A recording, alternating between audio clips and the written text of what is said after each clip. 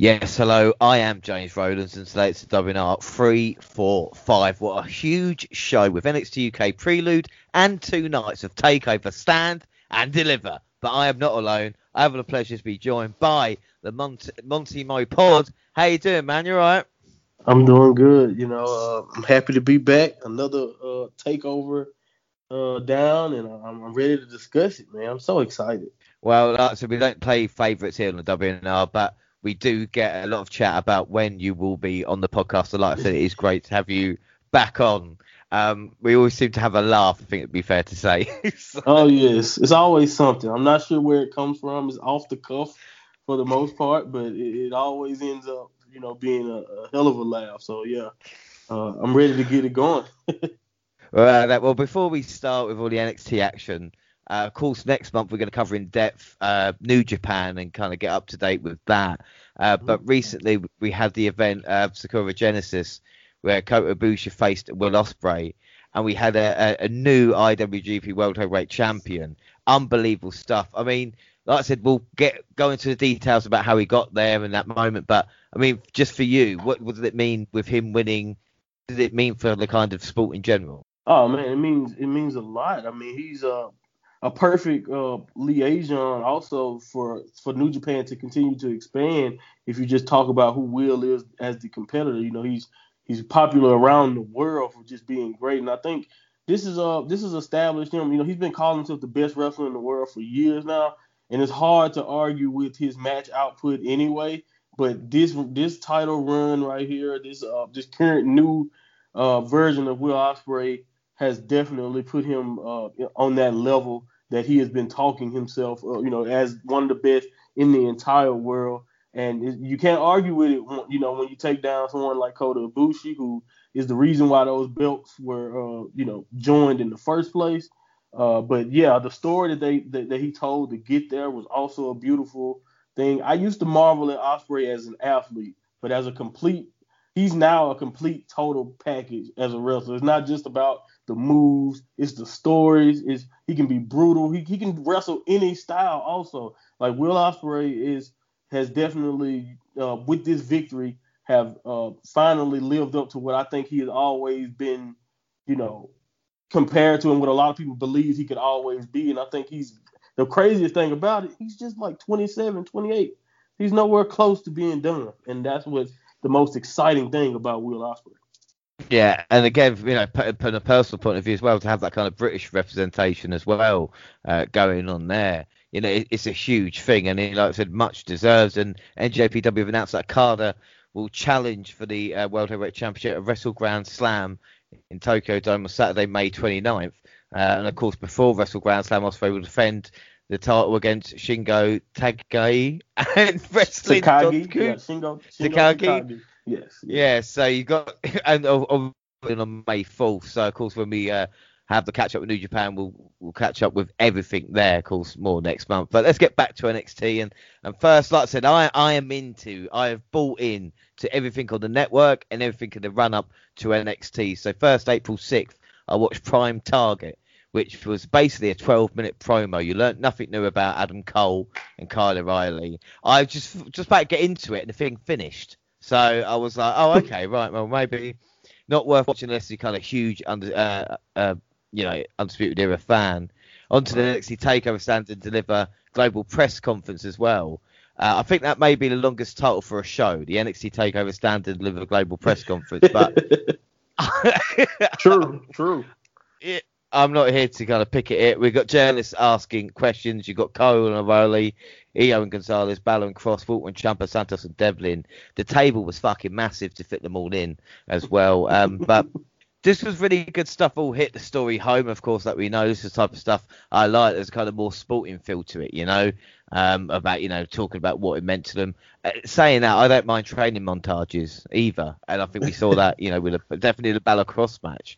Right. Favorite question that they asked it was why European wrestlers are tougher.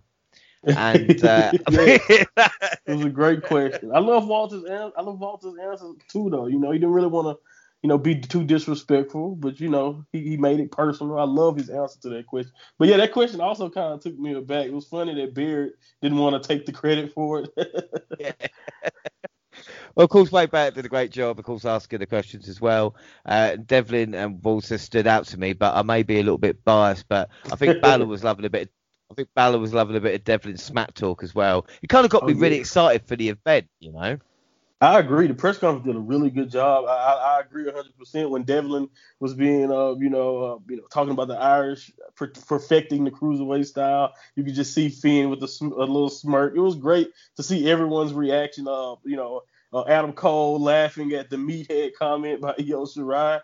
That was also another great moment from the press conference. It did a really good job of just establishing not only more heat between everyone who was competing in some of these bigger matches, but also, just rehashing and seeing how I liked how they took because some of these questions were not necessarily related to their story, but they still found a way to kind of turn it towards, their opponent, if you know what I mean. And it was kind of cool, to see that. I love Finn Balor basically saying, after I win, it's just another day added to my reign. And, Cross, right after Cross basically was talking about how important this match was for him. It was just a great, smug Prince, comment, and I loved every second of the press conference. Yeah, without a doubt, definitely and check out as well. But we move on to the first night of NXT Takeover Stand and Deliver, of course, April 7th. We had a kickoff, an hour kickoff on the network. That's how dedicated we are to bring this to you. You got Sam Roberts and Jimmy Smith. Now, I looked up Jimmy Smith, former MMA fighter, apparently, done bits and pieces of commentary, but both to me sounded like Muppets. And I don't know why this was. It's like, hey, tonight it's going to be a great match, True. you know. Yeah. It's like, and I don't know if you know about Jimmy Smith, who's just kind of smiling all the time, going, oh yeah. It's like, anyway. Yeah. Maybe it's just me. The pre-shows for me are always rough as far as the talking heads go, especially when I watch like every week of television. I've pretty much seen all the build. I'm just ready for it to start. Or, get me to the matches. I think we see Gonzalez arriving. We get UK title. We get Joe. Samoa Joe sat down with most competitors throughout the kickoff. He sat down with Ciampa, and this was good. Ciampa said he's excited as he was back in New Orleans. I just realised they've Taz Joe. I think Samoa Joe is one of the most dominant kind of competitors. And they've gone, do you know what? I see, Vince has gone, I see him as a commentator, damn it. And they've Tazzed him up. But I don't think it's a bad thing. I don't think it's a bad thing. But, I mean, that man was a killer. I agree. You know what? The great thing about it is he just so happened to be really good at that, too. So I think he's really good at the role. But I think every fan, not only a fan of Samoa Joe, but if you ever just watched any of his work in NXT, WWE before that, all of us would love to see Joe back in the ring, whether it's back in the NXT or on the main roster. So it's insane that someone as good as him is just talking right now. I can't wait until he finally returns, because last time I heard a report, I think he still has intentions of returning. So we'll see. Well, I hope so. I hope so, because we get the tail of the tape as well, and then Joe does the same with Volta. And I was just imagining a Volta versus Samoa Joe match. Ooh, I was thinking, Jesus, God. Yeah. Physical. So physical. But what I liked about this interview, Volta saying that he doesn't count the 6 months that NXT UK was shut down, so he's got kind of a lot of catching up, So, and then we see that interview. That's quite good. And then some dude on Zoom who seemed really pissed off for some reason. I don't know what he was doing. He was talking a lot about this match, And backstage we see they're talking about L.A. Knight. Yeah, he's a smack talking. It's time. Like I keep seeing Stone Cold, and like I said, hints of The Rock now with what he's saying as well. But it's time he's confident that he'll be a new legend to beat Johnny. Onto Dana Kushida, who's going to be more technical. Angry Dude is back, and he loves the word technical. That's what's going on there. And then Tony Storm versus Zoe Stark. The pre-show match was added just last night. Storm's been adrift since failing to take the women's title from Io Shirai. Stark's been making waves, hanging up with the brand's biggest name since joining NXT, but she's not picked up many wins. We see Mickie James joining Vic Joseph on commentary, and added to this match. Before we get on to what happened in this match, when he announced, was it? I'll say excited for this matchup, but it makes sense being on there, doesn't it?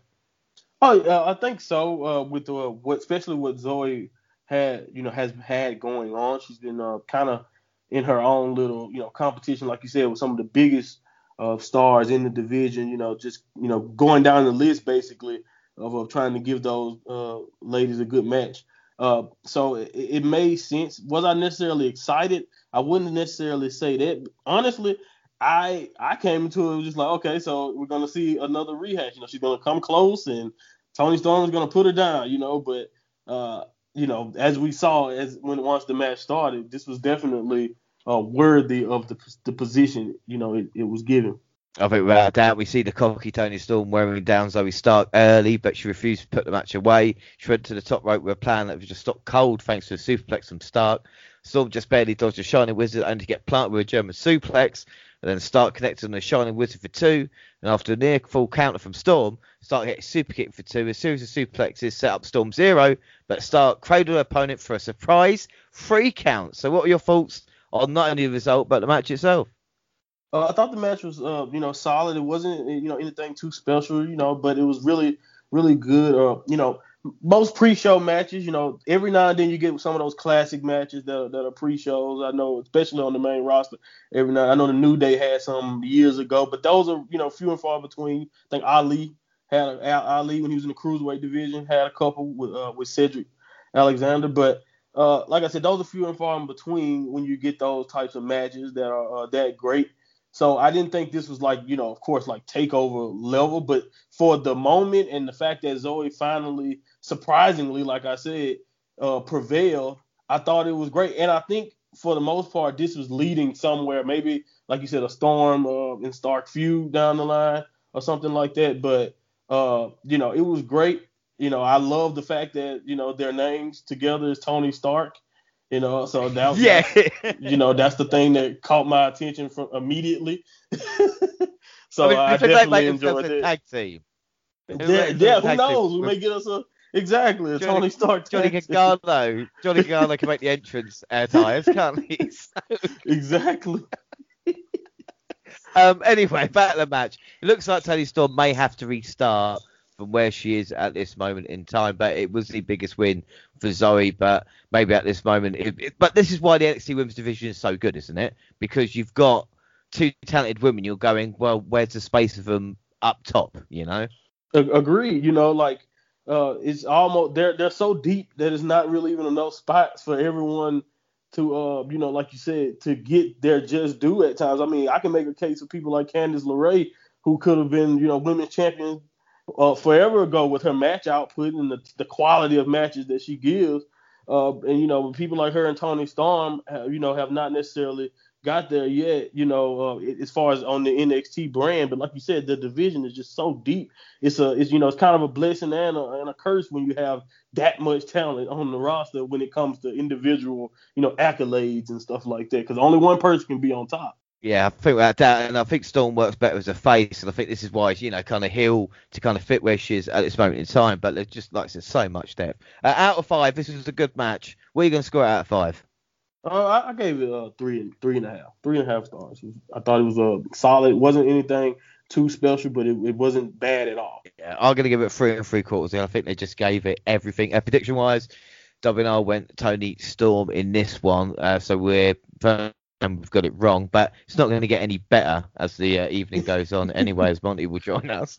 MSK interviewed backstage. They are ready for the biggest match of their lives. We get a promo for the women's NXT title match, and then Joe sits down with Raquel Gonzalez. She's been on tear in 2020, but she wants to make a statement. It means the world for her to main event. Her smiling though is really off-putting. What do you think of Gonzalez? Do you know what I mean? She's a big bad heel. When she smiles, it's like, I don't know if I like that or not.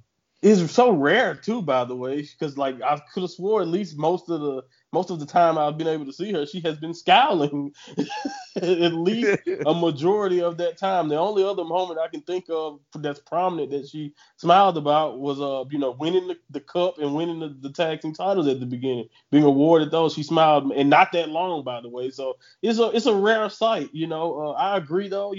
It kind of takes away from that intimidation factor when she does it, but at the same time, she's human, so I guess it works. Everybody, you shouldn't be, I probably would have a problem if she was angry all the time, so it works. It's not the fact that she's a heel and I don't think she's a smile. It's just like I find her more threatening when she's smiling than when she is. Okay. You know, okay, I didn't even think about that. If she showed up and just started going for her, and I'll go, I'm in trouble here. Yeah. Yeah. Okay, I get it. So, I get it completely. That's crazy. Well, then we see Joe sits down with EO. Joe is great. EO is so cool. I think that should just be official. EO says she's responsible for the women's division. It would be hard to argue at this moment in time that she is the figurehead of a fantastic division. You know, we get a promo for the takeover. We get a promo for the takeover event. Wasn't a bad kickoff, I suppose. I didn't fall asleep during it. Before we start the main card, what was your excitement level for this event for night one, and what match were you most to? I was really excited. Especially when you have a match like Volta and Ciampa. You know, I just Volta. You know what I mean? In Ciampa, when I can't even put into words how excited I was for it, because I know how physical Ciampa can be, but at the same time, I know it's probably no one that can even match the physicality that Volta brings. So I was very excited for that match, and with that, and then of course with EO on the card, I was definitely excited for this one. Without a shadow of a doubt. Well, we get the show started with Nina Strauss with the Star Spangled Banner, of course, playing the guitar. It made me proud to be an American listening to this. It really did. No opening promo, but I like the skull on the stage. What were your thoughts of the setup? I mean, it is just a skull, but it did take me back to Survivor Series 1998, and I don't know, it's just because I'm old. That's a great reference that does, show your age. But yeah, the skull on the stage was a nice. It was eye catching. It caught my attention. I thought that was a nice addition. Anything that can make it look. I mean, unfortunately, they have to be in the CWC, which is where they're doing all of their shows. But anything to make it not look like regular NXT television, I think it's an addition, and it didn't look corny. It looked great. So I thought it was good. I completely agree. Right, before we get on to the first match, I watched this on the WWE Network over here. Of course, in Britain, we've still got a network. What was your choice? I know, obviously, there's a bit of hoo-ha with it going to Peacock, of course, even though they're saying you can get it half the price, whatever it is. I mean, what is going on over there, and how are you managing to watch it?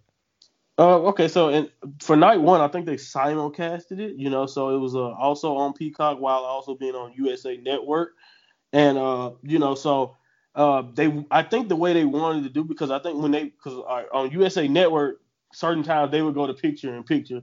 And on Peacock, they would show, everything that would happen. So, I think the way they did it, they wanted you to kind of switch between both, or they just wanted you to take the Peacock option. But I looked at it through USA Network, as I usually do. I tried. I also am not always watching it completely live. So I use my DVR. I can rewind all I wanted, even while it's still going on. So that's how I chose to do it with USA Network. But because I understand that on Peacock, while it's live, you can't really do anything. Like if I would have came in the middle of the show, I wouldn't be able to rewind back to catch up and see at the beginning. So I decided to stick to to my DVR and check it out that way. But the transition to Peacock so far, though, and the way things stream, the things I have been able to see live and watching NXT UK, it seems to be a really good process. Everything seems to be streaming fine. It hasn't been as bad as the early WWE Network days. I don't know if anybody remember those days, but man, the network at the beginning was rough, but it smoothed out, and Peacock's at the beginning so far seems to be pretty good quality. Well, it's weird because like WNR, we used to actually do it used to be WWE Network Review, so we followed that since it kind of started, and then WWE got in contact with us and said they kind of wanted to stop, kind of doing that. We've covered it before. I did a couple of pipe bombs about it. It's great, but the thing is like you said, and now it's kind of weird that it kind of doesn't exist in America in that way. It's still on Peacock over here. NXT, It's on BT Sports, so you can watch it. But it's always funny because it's like it takes a week for it to get onto the network. But for some reason, both stand and deliver events were on there. But you know when Vic Joseph always says, "You won't miss a second of this in the picture-in-picture advert." For us, it just goes to an advert, so we miss it. Oh my goodness! See, I didn't know that. That's hilarious. Okay, you bastards! Like, but like I said, I watched it on the network, so I had no problems whatsoever. And our first match, we have no problems with this. It is Dunn versus Kushida. Before we get on to what happened in the match, I mean, these two guys, I mean, they deserve a round of applause already, don't they? How great they are. Oh yes, I mean, before you can even get in there, I mean, honestly, these two guys are so good, honestly, and I will when I get into my star rating, I did take this into account. But these guys are so good to where the story. What is the story of this match? Who is the best technical wrestler in NXT? You have to be good when you don't have really much personal. Has nothing really personal. There's no title on the line to command everyone's attention immediately just because you guys are two of the best technical wrestlers on the roster in the world. Oh man, that just shows you how great that not only we think of them, but obviously NXT. Yeah, I think without a doubt. So we start this match off with Kushida tripped up, showcase his technical prowess, but the Bruiserweight turned the fight quickly into a brawl. They battled onto the ramp where the Japanese superstar sent Dunn careening back into the ring with a long running knee. Bruiserweight snapped the fingers of Kushida to set up the bitter end, but the Japanese superstar countered into the fisherman suplex. And this match was more fight than technical. I think if you look back at the Gargano-Kushida match at TakeOver last time out, I was expecting more of that to kind of start off, but I don't know if it was a case of Dunn maybe not wanting to go there, or that's kind of story of it, and it was more kind of technical. Was that a surprise to you? It was definitely a surprise, especially when you think about, like I said, how technical wrestling was the point of this story, of this match. But I thought that honestly, that's what made the difference. The difference in the match. Like, I think Kushida was still trying to prove that he was technically better.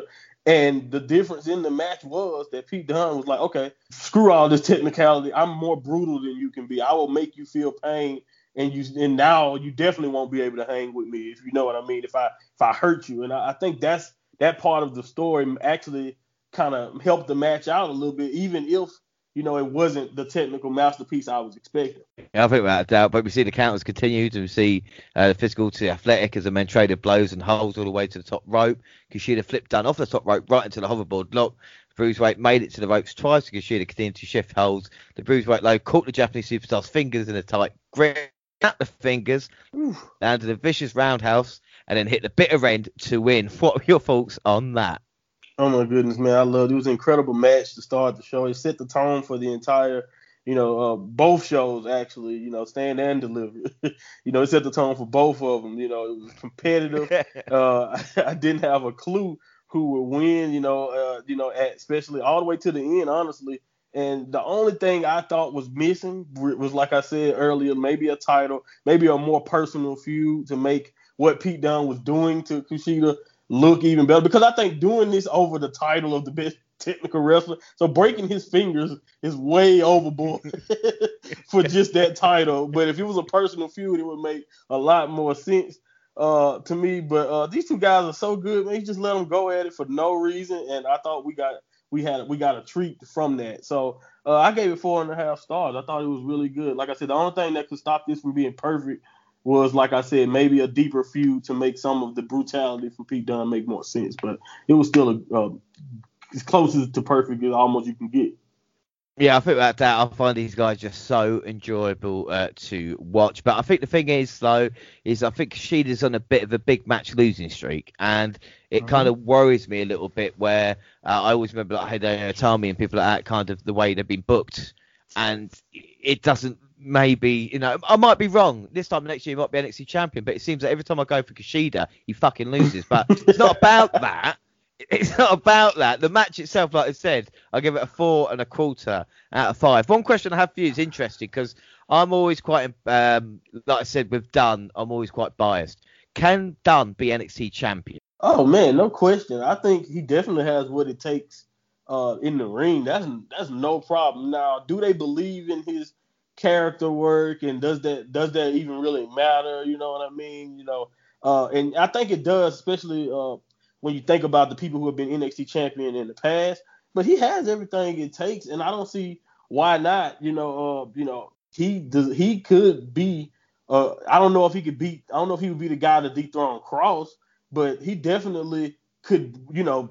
Mutilate anybody he get in the ring with, and I think that's always an element that can make you a dangerous champion if they want to go that route. Now, will they? I'm not completely sure, but I do believe that he has the capability to definitely be NXT champion one day. And to go back to your point about Kushida's losing streak, I do understand exactly what you're saying. He, losing these big matches can be very detrimental to him long term if he continues to do that. Maybe they're taking us on a ride, and when he finally does prevail, it'll be a great feel-good moment. But I do agree he has come up short a lot. But as far as establishing to maybe a new audience in America or to the rest of the world, if you're not like me and you're not familiar with him from New Japan, maybe this is also playing a great role in establishing just how good he is. Some people may not know that, so I don't know how far they're willing to go with him as far as like beating established guys like Gargano or like Dunn, if they're not confident that the audience is familiar enough with him. So I think a lot of that plays a factor also. I think I'm saying I went for Kushida in the Dusty Tag Classic when Alex Shelley came back for the time split as they got knocked out in the first round. Yep. I went for him when he faced Johnny Gargano for the North American title and he lost. Yeah. And prediction-wise, I've gone for him against one of my personal favourites, Pete Dunne, because I thought they're not going to do this Kushida. And lo and behold, like I said, Dunne won. You are playing along with us on the main show. You did go for Pete Dunne, so you're 1-0 up. Like I said, not much else is going to change. Poll-wise, Dunne got 62% of the vote. We move on next to the eliminated match. So we've got Swerve, Ruff, Reed, Crimes, Loomis, and of course L.A. Knight. What were your thoughts? Like we see the Battle Royal last week. What was your excitement going into this match? Because sometimes with multi-man matches, it's a bit of a cluster. Did you think the talent involved were ready for their moment at Takeover? It's always that fear that it could be, like you said, a cluster, and you never know what's going to happen. But I thought the people they chose for this match made this match, like you said, made me anticipate the match. Like I said, knowing that Ruff and Swerve have personal things, knowing that Grimes is not only, just a great character, but he's always been great at taking advantage of opportunities, which is a valuable, trait to have in an elimination match like that. Knowing that L.A. Knight and his stuff with Bronson Reed and how Reed is always a threat, and you never know. We wasn't really sure what we were going to get out of L.A. Knight, and of course, the most unpredictable man in the entire brand. You never know what they're going to do with him ever. I don't know. I can't predict the next second when it comes to Dexter Loomis. So he's always exciting when he's involved with stuff. So I was definitely anticipating it because of who was involved and the stories they had going. Well, I think without a doubt, we see straight away with Isaiah Swerve Scott attacking Leon Ruff backstage before the match that they were going to have a few kind of feuds in this matchup as well. The battle continued around the ring. Leon Ruff fought back and even hitting an emphatic spinning cutter off the announce table. I do like these two as well. I was impressed with the kind of, the fight that was going on. We see the Colossal Bronson Reed arrive and then throw both men around with strength. The two men could not match. We had a lovely triple German suplex spot. I noticed this in the match as well. We had a couple of moments like this, and I think really well done as well, Oh, yes. It was, goodness. It was some great spots in there. Yeah, no one was put away in this match before Cameron Grimes arrived and brought the assistance of Swerve. Well, he is money, isn't he? The technical savage took out the Colossal with a moonsault for isolating Ruff as Dexter Loomis arrived. Beth said that him and Indy together would be Index, which I just thought was a great line from Beth Phoenix. Credit to that. Yeah. He DDT'd Reed on the ramp and then Swerve pinned Ruff to eliminate him. So Ruff is the first man gone in this match. I don't think that much surprise there. Grimes and then Scott struggled against the Torture Artists before the Colossal got back in the ring. Loomis got caught in the apron with a cactus clothesline to Grimes. This was a bit of the moment that I weren't sure because the cactus clothesline usually Loomis got caught in the apron. At that point, you always worry if he's got a serious injury or not, Agreed. One of the most a great look. Always great to see it. And, I remember back in the day, it always popped the crowd, but definitely one of those spots that could be very, very dangerous. And you always got to watch out. I was definitely worried about Grimes, but at first until I looked at it again and saw, okay, he seems to be okay. So you always take a second look at those type of spots. I think about that. And then everybody was laid out as L.A. Knight arrived and mocked the other competitors. Reed grabbed him by the hair and threw him into the ring. L.A. Knight actually impressed, and Loomis caught Grimes in the silence, but Knight slipped in and pinned the shortage artist for the elimination. This was a bit of a shock, wasn't it? I was so shocked. I was very shocked. I could not believe not even just the fashion of the elimination, but just how fast. There's no way I thought Loomis would not be at least one of the last three, or maybe even the runner up in this situation. I was obviously I picked him, but I just couldn't I couldn't believe it. It was good though. I didn't think it was anything wrong with it. Again, it puts over just how an opportunistic heel, if you see what I'm saying, with LA Knight, and I thought it was pretty good, and it seems to be leading somewhere. Yeah, I think that, and like I said, there's something wrong with a bit of unpredictability where you go, oh fuck, I thought this was going to happen, and then you're kind of into it and thinking, oh well, everybody left has actually a chance to win it now, Well, we get 3 remaining men attacking Knight, and the Colossus got the pinfall elimination off a running senton. Loomis got revenge by knocking out the Loudmouth with the silence. That will be a fun singles match. So we see the elimination there. Lovely exchange by the 3 left. Grimes then tried to roll up Swerve, but Scott reversed for a handful of elimination, and then Swerve planted Reed off the top rope onto the apron. I mean, like we've seen a couple of eliminations, but that was great. That power slam there, that was a move and a half. Yes, I wrote that down. It was insane. I popped so hard, I couldn't believe it. Man, it was a great spot. And then we see a 450 splash following, but it was not enough. A trio of house calls came next for a very close fall, but the Colosso would not lose. Reed fought back to hit a powerbomb, a reverse pile driver, then a tsunami for the emphatic victory. And after Johnny Gargano arrives to taunt the new number contender for his title, but what were your thoughts on this matchup? Well, I really, man, it was so fun. This match was very, very fun. I was genuinely shocked when Loomis was eliminated. I mentioned that earlier. And it was just full of notable moments, like you mentioned, the power slam, the cutter early in the match. The fact that Grimes, like you said, Grimes paying off Swerve. That's just, I popped immediately after that. And I liked how, even though they did eventually fight each other, they also, once Bronson Reed was along with them, they started back.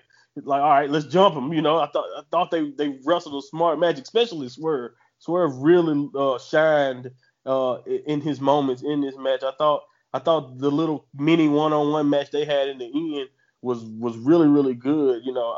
I really think Reed deserved him, winning this match, because it just reminded me how close he was to becoming North American champion. In the ladder match. I don't know if he got injured, but I do remember him being in that ladder match. And he was one of those guys who's been chasing the North American champion for a while. I only picked Loomis because I was going with an active story. I thought maybe him and Gargano had some unfinished business. Apparently that business is finished. And he's a great. I thought he would be a great fit, a great opponent for Johnny Takeover. And I gave it 4 1/4. Well, like I said, Swerve was the star in this, but they're all good in patches. Reed winning is a pleasant surprise. This is another really good match. Out of 5, I'm going to give that a 4. Was this too long, or would you think? I think it was just right to tell all the stories that were involved. Right, I think it went perfect. It was just right in that sweet spot. No one overstayed their welcome. Everything seemed to be complete once it was done. I thought nothing screwy, nothing that didn't make any sense. That's another thing. Like I said, I mentioned Swerve looked smart. Everyone, psychologically seemed to be doing, things that made the most sense. And I just love when my wrestling makes sense. Yeah. Oh, like I said, it told all the different stories. Prediction-wise, like I said, we both went for Loomis, so it's still 1-0 to you. Poll-wise, Loomis and Knight were both tied on 40, and the winner, Bronson Reed, got 16%. We then move on to the NXT UK Championship, Volta versus Tommaso Ciampa. A nice promo beforehand.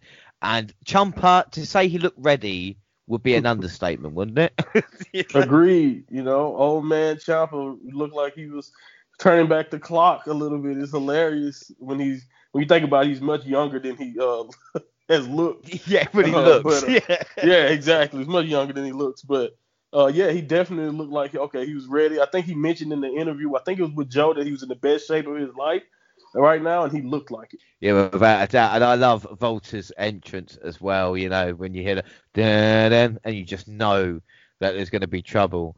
But it seemed Tommaso's jumping strategy early was mostly to survive, and Volta's chops made an impact on the challenger, but the ring general missed with a chop that broke the top of the announce table. Might be the coolest thing I've ever seen, Oh yes, I was. All I said was holy shit. I couldn't believe it. He broke it in half. It was great. Oh man, such a great moment. Such a great moment. Really, the replays and even the commentators go, he just broke it in half. Like, it actually did. And while impressive, it clearly injured Volta, and Ciampa had an opening. The Blackheart battered the NXT UK champion, running clothesline that sent him into the ropes. This setup Ciampa hit the fairy tale ending for a shocking near fall. Volta was clearly rattled, not able to get up before an emphatic running knee.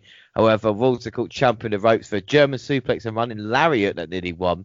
The Blackheart dragged the ring general to the ground to batter him with a fist. The two fought to the top rope, from which Ciampa hit an over-the-shoulder, belly-to-back pile driver for a near fall. Just think about what you just said. Billy the back pile driver. Insane, man. No. I mean, I know you've got King Kong versus Godzilla, but I mean, these two, when they came off that top rope there, my word. They then traded chops in the centre of the ring before Volta threw him to the mat and stomped on Ciampa's surgically repaired neck. He hit a pair of power bombs and then released German into a big boot for the victory. What were your thoughts on this? I must say, at first, the tail of the tape, having Ciampa and Tangible as psychotic throughout every time I seen it, it was hilarious to me. I don't know what it is, even though it's true because I know what he's done in the past. But wow, psychotic. And Walter's being unbeatable definitely ended up reigning true. Again, the breaking the table is just like, holy hell, like, what do you do about that? Like, he's so lucky he missed that, and then I can only imagine what that would have felt like. Well, it's like, yeah, go ahead. No, about to say, like, Volta, but the red chest of Volta, like I haven't seen him in that kind of condition. You wonder what internally with Ciampa looks like after those chops as well. Like, to say they laid it in is just incredible. The physicality of this match, man, it was just it was perfect. The psychology, along with, like you said, the chop setting up, the hand work that Ciampa started to do. It just took this match on another level. I love how smart Ciampa was, in this match. Like you said, he was tough. And also, like you said, he utilized chops against Walter. That was I've never seen Walter's chest look like that. You know what I mean? It was incredible. I love the way this match just went in general. It was just perfect in my opinion. I definitely gave it 5 stars, even though I knew Ciampa would not win. I still was on the edge of my seat because he realistically looked like, okay, he might beat him. I couldn't believe it. It was great. It's the Taka moment we were talking about. It's that Taka Michinoku moment where you go in, he's not gonna, and then that once I think when he came off that top rope and you're going, Ciampa might fucking do it here. He might actually do it, and and that, like you said, is a secret. But Volta match is much like a Hell in a Cell match with the impact that person takes. Good point. That's a good comparison. But what makes him so good as well is it's simple moves made more impactful. It's power bombs. It's big boots. It's not kind of 630 splashes or whatever it is. It's simple but effective, and it makes it more brutal.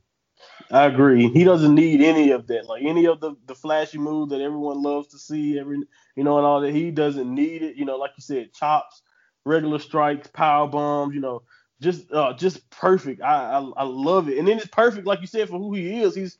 He's so imposing and so intimidating. I would be pissed off if I see him do a moonsault for no reason. If you see what I'm trying to say, he's too big for that. If you see what I'm saying, you don't need to do that. It's just like I said, he's fantastic. I'm going to give that a 5 out of 5 as well. Play this on a loop all day long. Yes. It's brilliant. Prediction with Volta.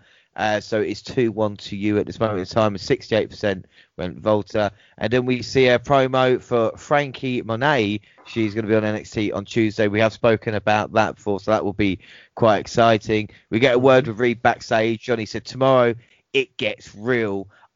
The heel Johnny is just brilliant. I'm sure we're going to touch on that more tomorrow. And then the NXT Tag Team titles up next. It's Grizzled Young Veterans versus MSK versus the Legado del Fantasma. And we said it before. We're talking about going into this one. You just knew it was going to be crazy with these 3 teams involved, didn't you? Oh yes, I was expecting an insane pace. I was expecting.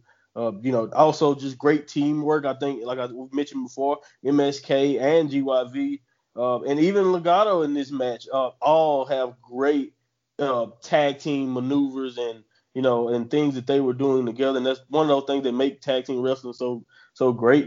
Seeing 2 guys work together to accomplish a particular spot. So I was looking forward to this to see what would happen and how far they would go. Without a doubt, this match was all action from the opening bell. The teams went after each other, unafraid to put their bodies on the line. Grizzled Young Vets worked MSK, but Raul Mendoza and Oaken Wild dived onto the field to take over the match early.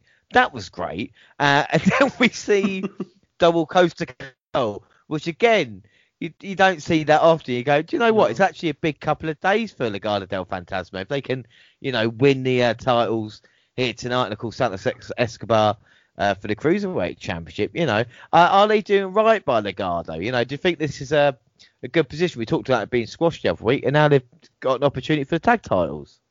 That's a great point. I think their depiction as lackeys should be, out the window, especially after this match. But the quality of their matches, even in the Dusty Cup, I thought they probably deserved a little bit more respect than they seem to be getting.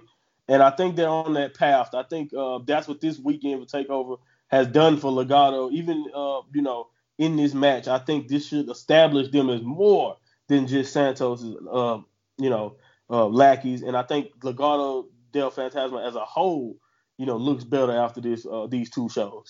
Yeah, I think without a doubt. Well, we see only Wesley and Nash Carter can change the momentum, going off into a flurry of action that was almost impossible to follow. MSK nearly got the win on James Drake, but Zach Gibson took Lee out in a nick of time. Gibson trapped the injured hand of Lee in the turnbuckle for Drake hit a dropkick into it.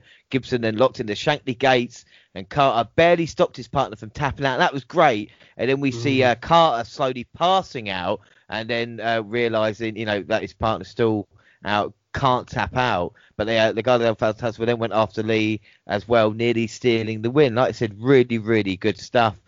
Grizzled Young Veterans and MSK took out the Legado del Fantasma individually to leave the rival teams in the centre of the ring. The Doomsday device looked absolutely brutal, no doubt about it, to the outside. And then Carter reversed the Ticket to Mayhem into a double cutter, followed by an elevated blockbuster with his partner to give MSK the emphatic win and your new NXT Tag Team Champions. MSK, what were your thoughts? Oh, man, I thought this match was, like you said, it was non-stop action. It was at a breakneck pace from the beginning. All the teams, made sure that it's not even just high spots. It was a lot of high spots involved, but I thought they mixed in a really good story, especially with GYV and MSK. Like you said, the hand spot, that was kind of a callback to GYV breaking, I can't think, Wesley's hand, I thought GYV had it won at many moments in this match, and Carter stopping him from tapping was just an awesome spot, you know what I mean? And I thought it was also, you mentioned coast to coast. A lot of maybe I'm showing my age, because when I see that, I think Van Daminator. Shout out to the Hall of Famer. So I thought that was a shout out to the Hall of Famer, new Hall of Famer RVD.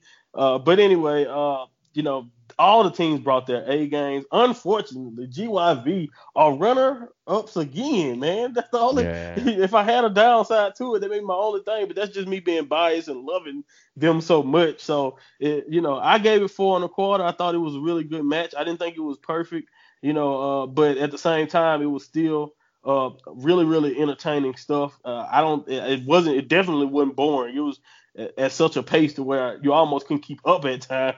But I definitely love this match. Yeah, I think, like I said, with Grizzly Young Vets, always a bridesmaid, never the bride. But hopefully, Lou will get a chance. It's another great match, though. I think it could have been a little bit longer and with the elimination. But I'm just being picky because obviously we had that earlier. But I'd love to see a one-on-one match. And I think we definitely will again for MSK and GYV. Right. But maybe tag wrestling has arrived in NXT. It's a great moment for both. You could see the emotion and also the way they were dressed as well, the kind of green and white kind of to maybe DX or that right. kind of thing as well.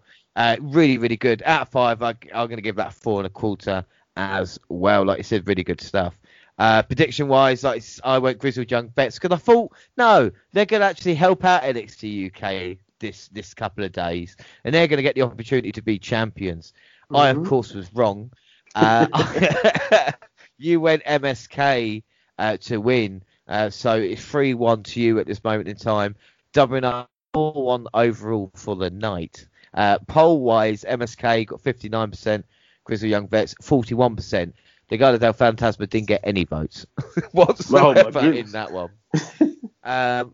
We still see Stephanie in the crowd with Saray, who is going to be obviously good to see yet another talented woman joining the strongest division in wrestling. It's unbelievable the talent involved now, isn't it? I mean, just with every passing week, it's just it's like they just get stronger and stronger in that division. And that goes back to what we were talking about earlier, where people like Tony Storm fit in. The division is only getting, better. Well, speaking of the women's division, it is a main event time, and it is for the NXT titles, EO versus Gonzalez. And February 16th, 2020, Raquel helped Dakota Kai win her grudge match, and since then has been on an Impact. Just think how much has changed for her since then. June 7th, 2020, EO wins the title. I know the kind of with COVID and the way it's been set up and people saying it's not the same, but if anybody disproves that, it's a year that EO and Raquel have both had leading to this moment, isn't it? I agree 100%. They were definitely two of the MVPs of not only this division, but like you said, the entire pandemic run of shows they've been on, especially like you said with EO's her match output. I think I've seen it floating around since this match ended, and just like a combined shot of all the title matches that she's had, and I couldn't find one that I didn't love. If you see what I'm trying to say, that's how great her reign has been.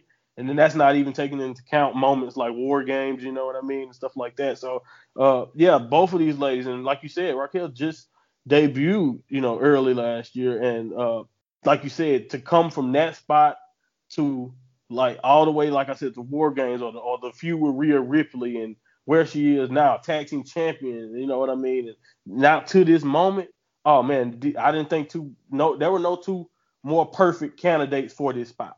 No doubt. No killer promo beforehand. We've talked about this, in the months that you've been doing this as well. We spoke about how to build a badass in Gonzalez, and it comes to a point like this, and after entrances and spotlight, I really like the screen though with the names on either side and the little fun facts, on each of them. I think NXT, the little details that I add to it, I really, really enjoyed those little bits.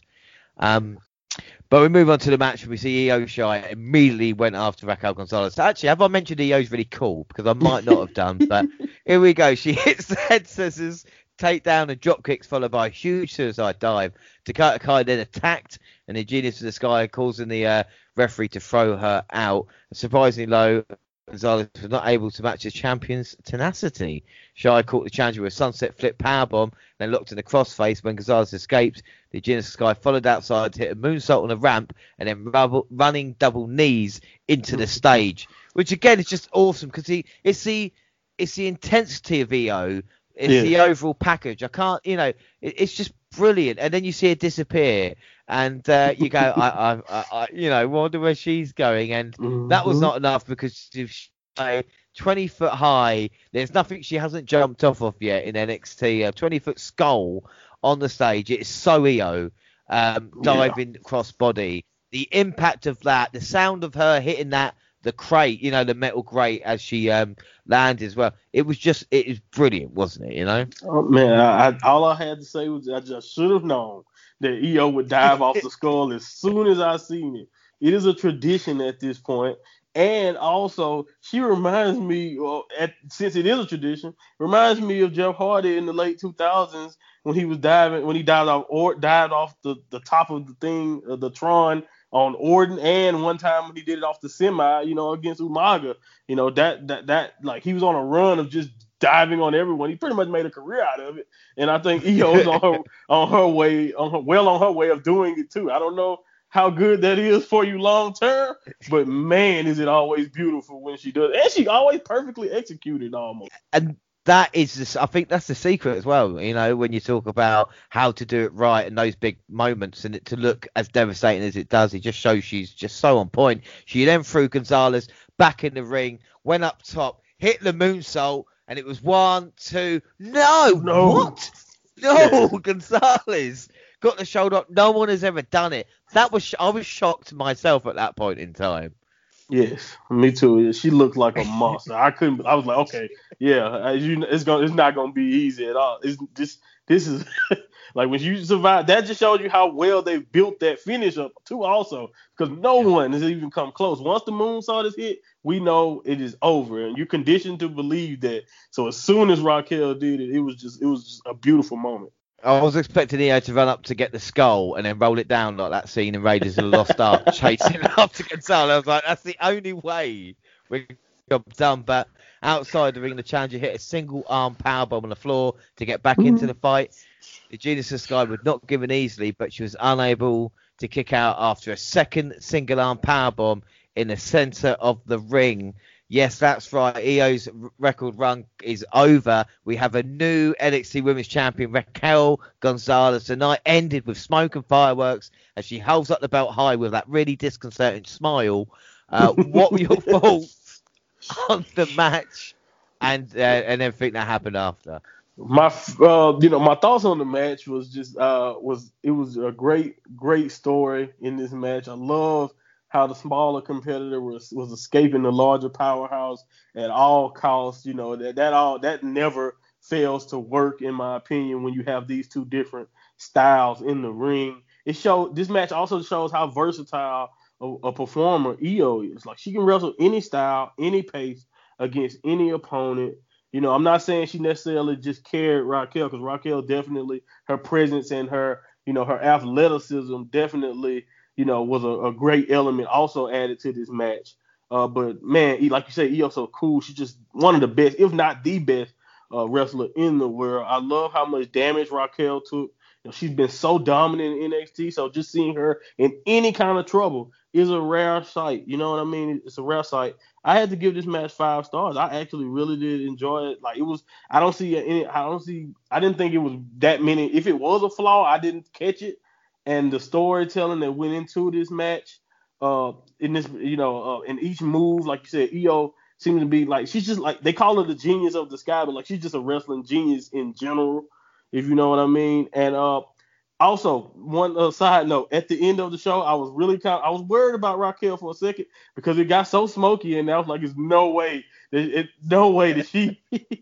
she's comfortable right there. So she stepped forward out of the smoke a little bit to hold up the belt, and I was like, okay, now you're doing good. Okay, now you look safe. But I also like the bit where the smoke's going on and Vic Joseph has to go like, yes, and that's the end of the show now. Like, trying to get his fight because it's just like, ha. Exactly. He had to raise his voice. Yes, that was great, man. It's the subtle things that just crack you up about wrestling, man. Yeah. It's the little things. But like I said about the match, clean as a whistle, look what it meant to Gonzalez as well, the amount of motion. But this was the EO show, made her look like $1 million. And like I said, she is the best. In my mind, I don't go into like Japanese stuff, the women's wrestling as much. But for me, she's the best women's wrestler on the planet Maybe, you might argue just, say America or, UK, wherever it is, but she is a superstar. We talk about that with like a Becky Lynch, but I think Io's got it as well. And people might say I'm crazy, but hey, call me crazy, I'm going to give this 4 3/4 out of 5. There was a talk about could it have been a little bit longer? Maybe it had been cut for TV time. What were your thoughts? Yeah. Would it have helped adding another 5 minutes to it, do you reckon?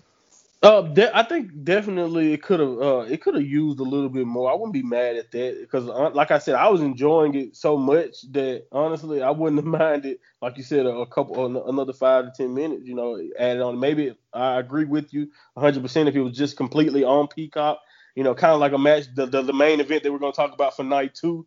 It maybe would have had a longer leash if it wasn't just, like you said, accounting for television time.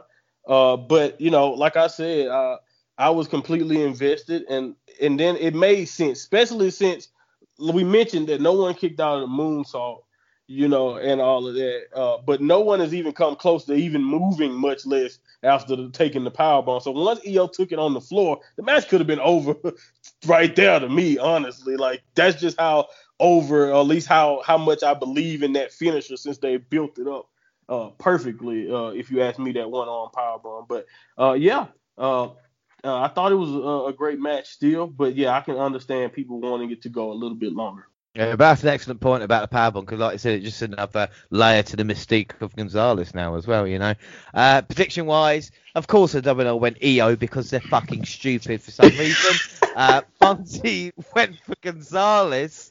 Final score 4-1 overall. So you only got one wrong. What a great night that was for you. I say for you because the WNR scored 1 for 6 overall.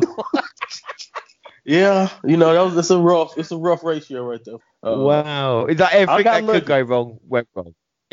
Yeah, exactly, everything. God, but yeah, it's a little luck, it's a little luck because Triple H is not the most predictable booker, or whoever makes it. He's not the most predictable, honestly. But yeah. Yeah, it says Mr. 4 out of 5. Yeah. Anyway, so fair point. Fair point. I'm trying to make you feel better. Yeah. Poll-wise, EO 53%. So night 1 rating then. The match of the night is obviously the NXT UK title. Or was it? Was it better than the women's match? Yeah. I think so. Yeah. I think they're great. They're great for different reasons, but definitely I'll take, like you said, Ciampa and Volta forever on loop. Just play it forever, and I'll be there to watch. What would say the MVP of the night? I've got to say Swerve Scott in the eliminator match was great. Io, of course, in the main event, and Tommaso Ciampa for making us believe. I mean, who's your MVP of the night?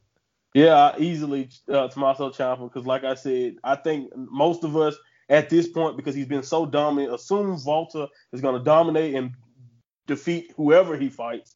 So the fact that Ciampa had me, like you said, so worried about my pick, I have to give Ciampa props. He definitely showed up in this match, on this night. I mean, we talk about the rating out of 10 as well for the first night. Before we get on to that, we asked everyone, how do they rate NXT Takeover Night 1? 13% said okay. Good got 21.7%.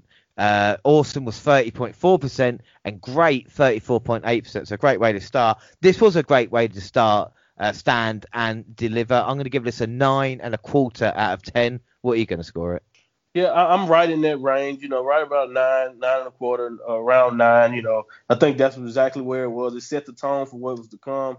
It had, like I said, classic matches, mostly Ciampa and Volta, but honestly, 9 out of 10, I think that's a fair grade for the entire first night. Yeah, and what a first night was. Like I said, it made us excited for the second night of Stand and Deliver. Before we got there, of course, NXT UK, which is, still going around, of course, shut down, as we talked about, for 6 months during the COVID, now back again filming in BT Studios. This is something that I watch on a weekly basis, or because it's only an hour show, sometimes I might have catch up with 4 episodes in a month, whatever it is. What about NXT UK for you? Do you watch it often? Have you even heard of it? Yeah, I've definitely heard of it. But I must admit, since they have returned, I have not been able to catch much of it. It's hard enough as it is to even incorporate. Like I said, I'm trying to incorporate New Japan into my podcast, and that that is a struggle. Because sometimes those cards are lengthy, and you're trying to also keep up with what's going on in WWE. But I definitely have enjoyed NXT UK shows pandemic. But I'm very new to what was going on currently, so I had to do a little bit of reconnaissance. You know what I mean? Yeah, I think without doubt, of course, I'm here, of course, to try and give you a little bit backstory to each of them as well. We start off with April 8th is, like I said, NXT UK Prelude. We get the NXT UK Heritage Cup. It's becoming quite a coveted prize for the roster. A-Kid got awarded this early in the year, and they kind of do it in a British round format where you have 6 rounds, each 3 minutes, and you've got to score 2 falls to 2 out of 3 falls, basically, is what you got to do. A-Kid is the champion at this moment in time, and the matchup we're going to see versus Noam Dar. And of course, Tyler Bate was called out for this match by Noam Dar on the Supernova Sessions. And they'll have their best mates in the corner, Trent Seven with Bate and Shah Samuels with Dar. Of course, Trent Seven and Tyler Bate are Mustache Mountain, former NXT Tag Team Champions. And Shah Samuels known as the East End Butcher because his family is butchers. And actually, that's what they do for the line of work. He's been wrestling for about 25 years on the independent circuit in Britain. Guy, lucky enough, we've seen, when you've got like holiday camps or stuff like this is a guy that's been around there for so many years, finally getting this chance on the main roster. Plus, I love the way he talks. He's like, "Come on, you muppet." So it's really, really good. This could either be a technical wrestling classic or a dirty fight. Won't know until the bell rings. Like I said, British rounds apply here. So meaning 6 3-minute rounds, the best 2 out of 3 falls. What were your thoughts of the British rounds when you first saw it? Because it is a little bit weird for someone to get used to it. At first, I was a little bit, not necessarily overwhelmed, but I wasn't sure what to expect. But as these two got going, it definitely grew on me. And, I left this match wanting to see more of these, this style of matches. I wasn't so sure that the 20-second breaks, I thought that would probably, maybe mess up some of the pacing. You're not used to them, guys just stopping, when it comes to, professional wrestling. But it also reminded me of, sometimes watching, MMA or watching boxing. So it was beautiful, honestly, once I got the hang of what was going on and what was the goal of the match. Yeah, I think about that. So we've got Tyler Bate, of course, the first NXT UK champion, and we've got Noam Dar, a guy so underrated, a guy who, like I said, he's been around for so long. The original in the Cruiserweight Classic tournament on 205 Live when it first started, on Raw when it had the Cruiserweight division. People listening, it did used to have a Cruiserweight division with purple ropes. Oh my goodness! That did happen. Changed the rope every show. It was insanity. SmackDown, he's been on NXT. Dar's been everywhere, and he's got a bit of personality, like the Supernova sessions that he does. Like the Piper's Pit of NXT UK. Round 1 will start after A-Kid appeared on the screen to remind everybody that he's watching. Good for him. We get Bate and Dar locking up before throwing some strikes. It was a total stalemate, and Dar went for a backslide, but Bate would counter out into the corner, and Bate got a roll up, and that was the first fall. Not even 2 minutes in, and Dar is already behind. Round 2 would begin with Dar having all the pressure on him. Bate would hit back and regain control, letting him run out the clock of the round. The break would reset the pace though, but Dar got some advice from Samuels. Dar would start the round 3 with some kicks to leg. Bate nailed the knee to the jaw before Dar hit a diving uppercut. Went for an airplane spin on Dar, did Bate, and he went around and around, but Bate waited too long to follow it up, spinning Dar until the round ended. I mean, that was a good 30-45 seconds there, wasn't it? Insanity. Like, I don't even know how, guys like him, Cesaro, I don't know how they even do it without, falling. It's insane. But, yeah, it was definitely a sight to see. It went way longer than I expected it to. And then, unfortunately for Dar, round 4 started with Bate trying for another airplane spin. And Dar went round for 30 seconds again, but he managed to survive it, luckily. Round 5 was the deadline for Dar to get back into this one without overtime. Bate started with some quick punch before going for the rebound lariat and being caught with a champagne super knee bar for the fall. Again, a great little submission there, great name for it, and Bate being clever because he knows he doesn't want to keep the damage or make it worse than it should be, so quite a quick tap out there. And of course, round 6 started with 1-1 Adar went right for the leg, with actually Charles Samuels going, his leg, get his leg. Oh man, I love the coach's elements to this match. Also, it reminded me of those dramatic boxing movies, and you got the guy coming in there giving them advice. It was just great to hear him and Trent Seven had some great one-liners. It's brilliant because he go there, you go, yo Mick, which one do I see through of them? He's like, hit the one in the middle, rock. You know, exactly. You're gonna eat crap thunder. And like Samuel just going, his leg, he's got a leg, go on, son, get it. Bate though, we see the two, and this was a great little exchange. Bate went right for the leg, but got caught in a deadlift German suplex. Bate went for the tire driver, but Dar countered into a pinfall, but only got a 2 before Bate hit the rolling wheel kick. Samuels then interrupted. You see the 3 fight in the ringside for Bate, dove over the top and took them out.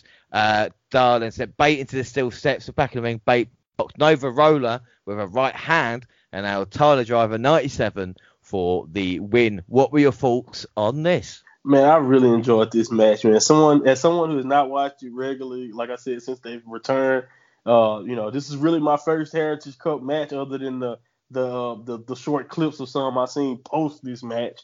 So, like I said, this was some good stuff, man. The wrestling was great, and as the rounds went by, and I'm pretty sure this may be a staple of this style of match, but as the rounds went by, the intensity ramped up as it should have, and it just made me want to see more of this style of matches. 2 out of 3 falls traditionally without the British rules can be compelling enough because of that. That final fall. Who's going to get that final fall when it's tied up?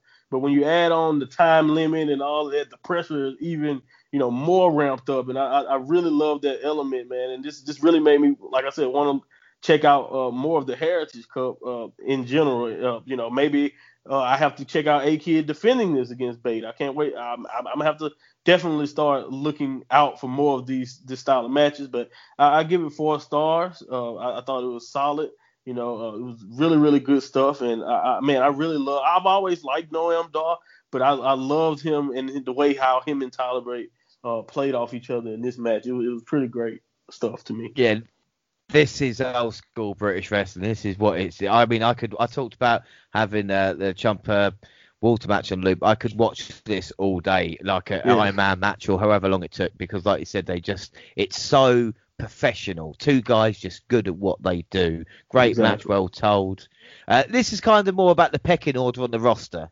Bate is a guy going to be challenging for titles. Dar's there, who I think is going to be a guy to beat, not the guy to beat, if you know what I mean. But he's got the Supernova sessions, so he's got the relationship with Samuels works really, really well as well.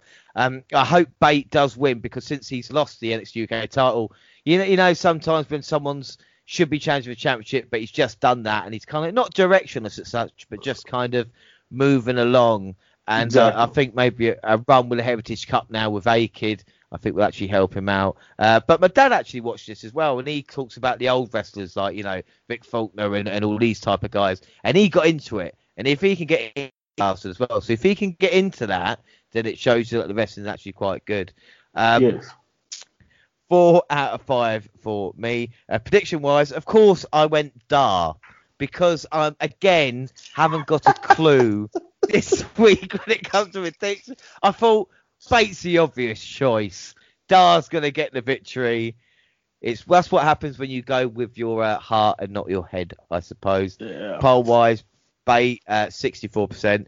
We see a bit of Ilya Dragunov. His story is fantastic. Yes. We saw a little video since he lost to Volta in the match. It was so violent, it's so psychotic. Unfortunately, every time Ilya's in a match since and gets a slap on the back, he goes apeshit basically, and beats the crap out of everybody involved. Sam Gradwell goes around calling people you yogurt, which again, he's a really quite a good character. has just got destroyed by Aya, and he's looking to get the title. And again, long-term building where they're waiting for another takeover to have this match kind of take place, Aya versus Volta. But the build up to it has been brilliant. Also, Piper Niven, we see her as well. Great superstar. Again, would be NXT UK Women's Champion now if it wasn't for not having a takeover. She has been helping Jack Stars, who was a jobber. Jack Stars will be more known for the guy who took the first chop by Volta on his debut and left the red mark on his chest that I still think he's got. Just show. What a rough gig. You walk into work the first day and they ask you to get chopped by him. Oh, my God. They're trying to, with the trailer, they're trying to build him up more of a jobber now, but I think that's what he's always going to get remembered for. Our next match is Miko and Mackenzie versus Dawn and Kaylee Ray, the NXT UK Women's Division. It's quietly become one of the best in the world. This match shows exactly why. Last week in media, Mackenzie made a return to the brand and called out Kaylee Ray, only to be attacked by Isla Dawn. Eventually, Miko Santamora made the save, and now we have an absolutely stacked tag team match. This will be Mackenzie's first match on a brand since 2018, and a chance to show how far she's come. She's not been around because basically, you remember the speaking out thing in the UK last year? There was a wrestler called Travis Banks, who was a part of NXT UK since the beginning. And apparently he had been accused and kind of been proven of stuff even towards Mackenzie with how they're trained and, being treated. So she went away for a couple of years, but now has finally come back. Obviously, the story's not about that, but that's why she's kind of been away for so long. Miko, I'm sure you've heard about as a, being the best in the world, Right. Dawn is this kind of, Isla Dawn's from Glasgow. She's got this kind of weird occult gimmick that she's doing now. Bit weird. Kaylee Ray is the best one because Kaylee Ray, when she came into NXT UK, she's a veteran. She's been around for years, obviously winning titles. Right. And we were shocked when she beat Toni Storm for the NXT UK Championship. Right, yeah. 587 days later, we are here. That just shows you we were going. I don't know how she become champion, and not only that, she's done that since. And obviously, even with the 6 months. It's been shut down. That is a title reign, Oh yes, man. Anytime you get over the 500 mark, or kind of like with Volta with over 700 days, those are like reigns that are no longer even common really in wrestling. We were as a matter of fact we're bragging over EO for lasting 300, and you think about it, so just that should put it in perspective. You know what I mean? I think we're out of doubt. Well, we get on to the match. Mackenzie would start with Dawn and picked up where their brawl from last week left off. Dawn applied a tight headlock. Mackenzie broke free and got a big arm drag before trying to get a pinfall. Satamura got a tag, and Dawn backed off and tagged Kaylee Ray. Dawn took away the tag option from Mackenzie by pulling Satamura off the apron after a little bit more action, allowing Kaylee Ray to hit a running knee lariat. Back in, Dawn would launch some heavy kicks to Mackenzie for a backdrop driver. Mackenzie wouldn't stop fighting low, managed a quick cut to get the corner for a tag. Kaylee Ray would take advantage of the situation though afterwards by hitting a snap gory bomb Mackenzie before the pinfall out. Mackenzie took Dawn out before Satamura applied the STF on Kaylee Ray. Dawn helps it get to the ropes for Kaylee Ray, hit a front suplex, setting up a double knee strike on Satamura. Outside the ring, Mackenzie hit Kaylee Ray with German suplex, but inside, Dawn hit Satamura with running knee strike. Mackenzie got a tag and was counting the Fisherman Buster into roll up for the win. So what were your thoughts on the NXT UK Women's Division? Oh man, I thought this is a really solid match. I was familiar with everyone in the match pretty much except Mackenzie, and I thank you for explaining a little bit. The commentators explained that she had been away and traveling the world, but it's nice to get a little bit of context there. But she really impressed me. I thought this match was more so about reestablishing her. The returning Mackenzie. I love the fact that she was pretty much. It was Germans for everyone, all of her opponents in this match, I also was impressed with Isla Dawn. I had seen her years ago, but, she's definitely wrestling a completely different, style now. And, I'm not really sure, like you said, where the character is right now and where it's going. But, I thought her and Kaylee Ray actually worked really well together for people who may not team together all the time. But I thought this match was solid. I gave it 3.5 stars. Yeah, like I said, this is Mackenzie did impress in this. A good match. It was standard, told a good story. Young girl gets the win, of course, champ protected. I would think Niven is next in line at the next takeover or prelude, but after the match, we see Aoife Valkyrie come out to the ring and challenge Miko Satomura. There's a serious test for the undefeated Valkyrie, but she's really confident. The thing is, Ray, there is no way it's Aoife as a name. Because I had to look, because her name is spelled Aoife. Yes. Oh my goodness, How it was the the most confusing thing in the world. I was reading the name, I googled it and everything. I was like, this is how it's spelled. I couldn't believe it. I had to go check out more of her work and see, because I was unfamiliar. I was trying to figure out what's up with the feather. I was like, what is going on? I was so confused for a second. And then, like you said, they were saying Aoife, and I was like, really? So I couldn't believe it. Yeah, I did not. Thank you for saying that. I did not want to be, looking like an idiot. But yeah, I did not.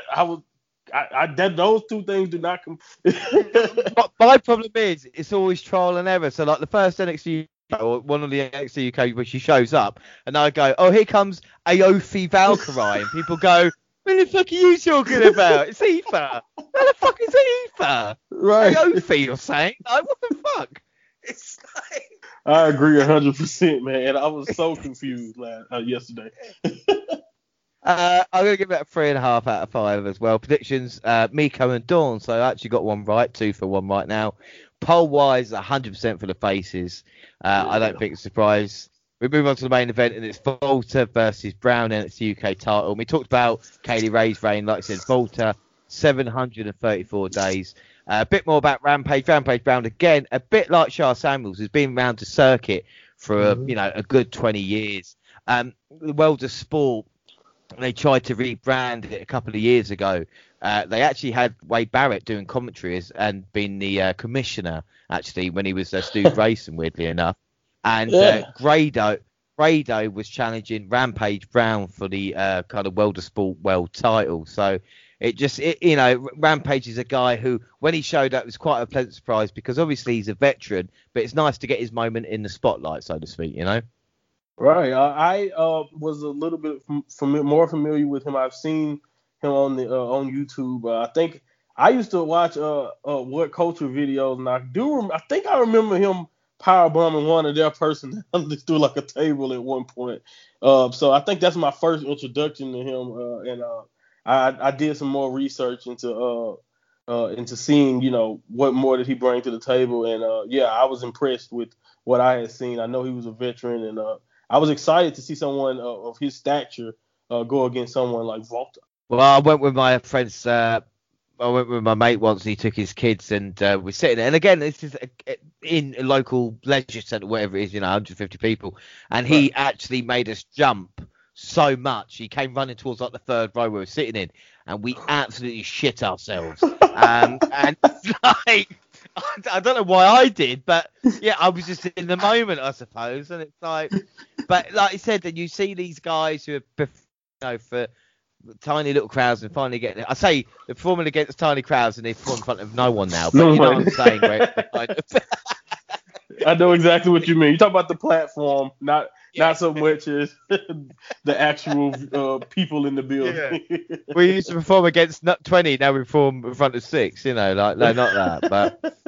But we get on to the main event now, and then we see while Walter made his entrance, Rampage just stared him down. There could be no fear when dealing with, and he knows this. Rampage was able to match his size, and Walter would quickly end up into a hammerlock before Rampage moved into the headlock, was sent off the ropes.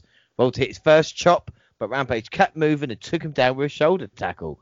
Rampage would manage to throw Volta with a suplex for standing and throwing chops with Volta. Volta won out low and got another 2 count after chopping him down with a force that's proven to bust an announce table. Rampage would be ground down with submission, but this just fired him up, who hit a quick power slam. And speaking of power slams, Volta would go up top for a splash, but Rampage cut him off with some chops and took him down with an avalanche power slam. Ooh. We talked about Ciampa taking Volta off. This was maybe more impressive because of the sheer size of both of them.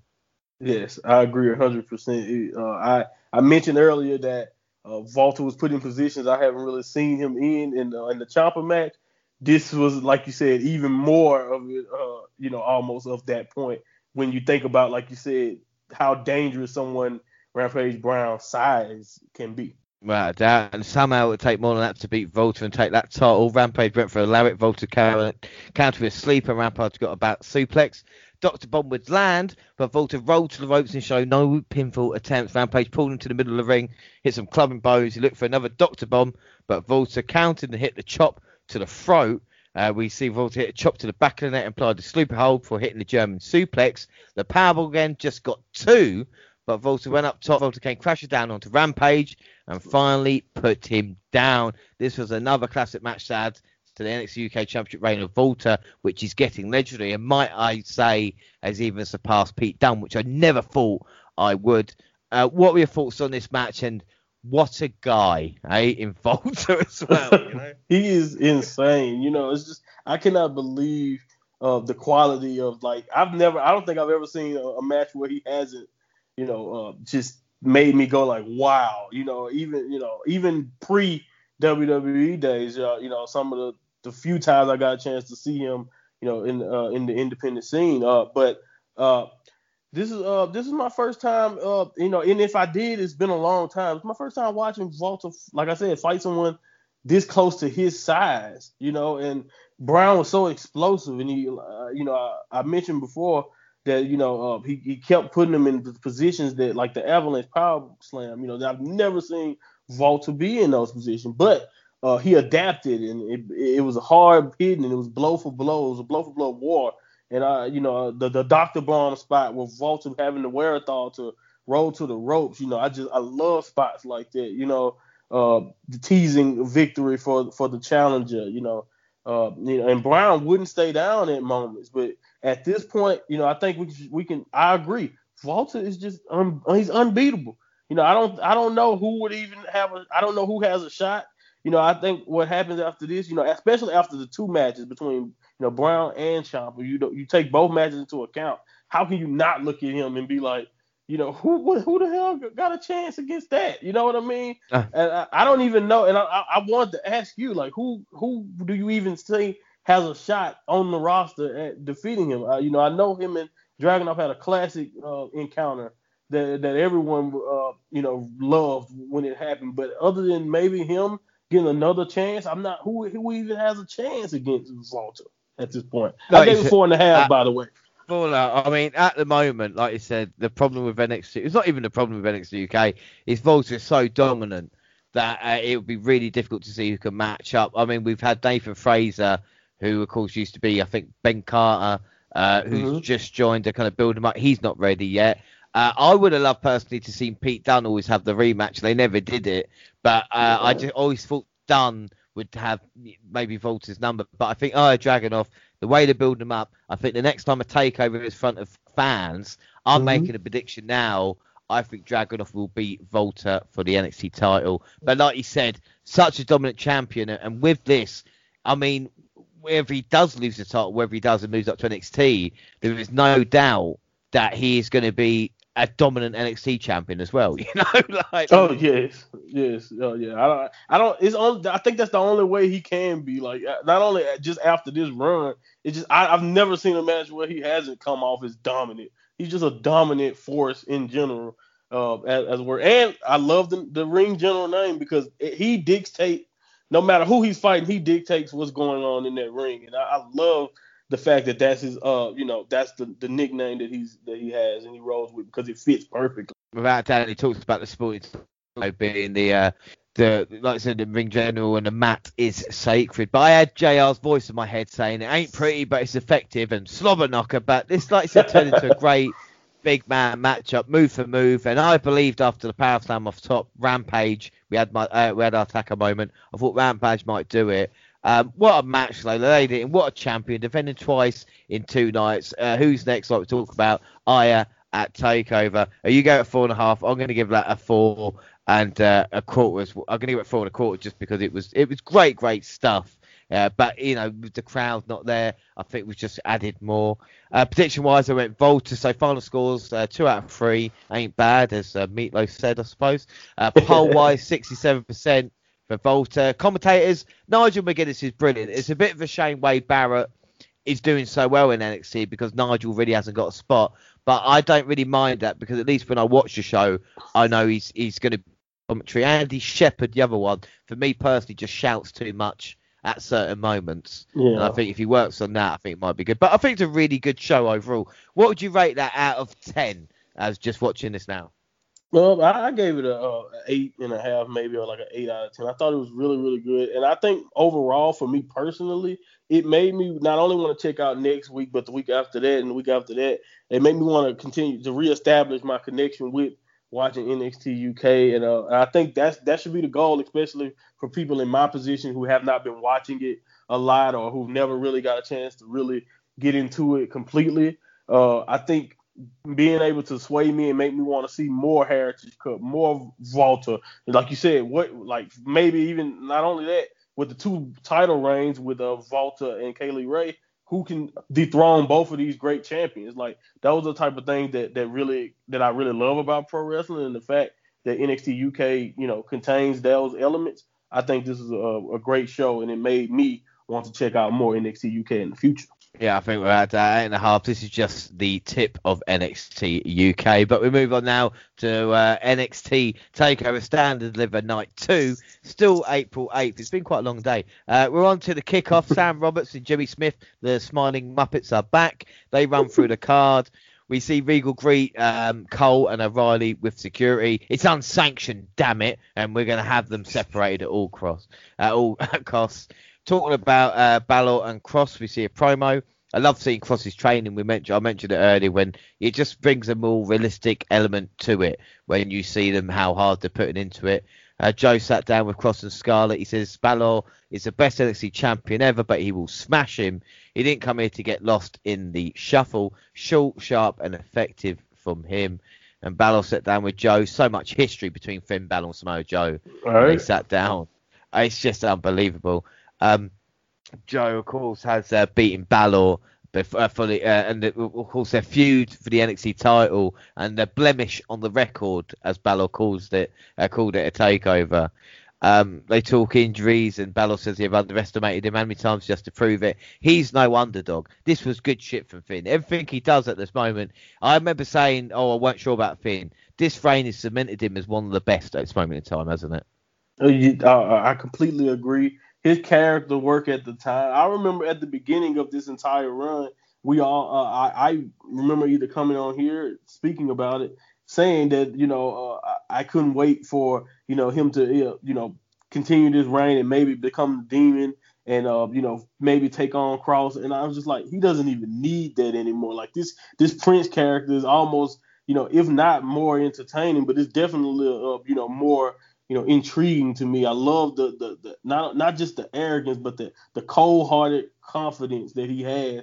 It's just it fits perfectly. I love the Prince character, and I think coming back to NXT is one of the best decisions he has made, and I think this reign was proof of it. Yeah, I think without a shadow of a doubt. Well, we get the Angry Man back on Zoom.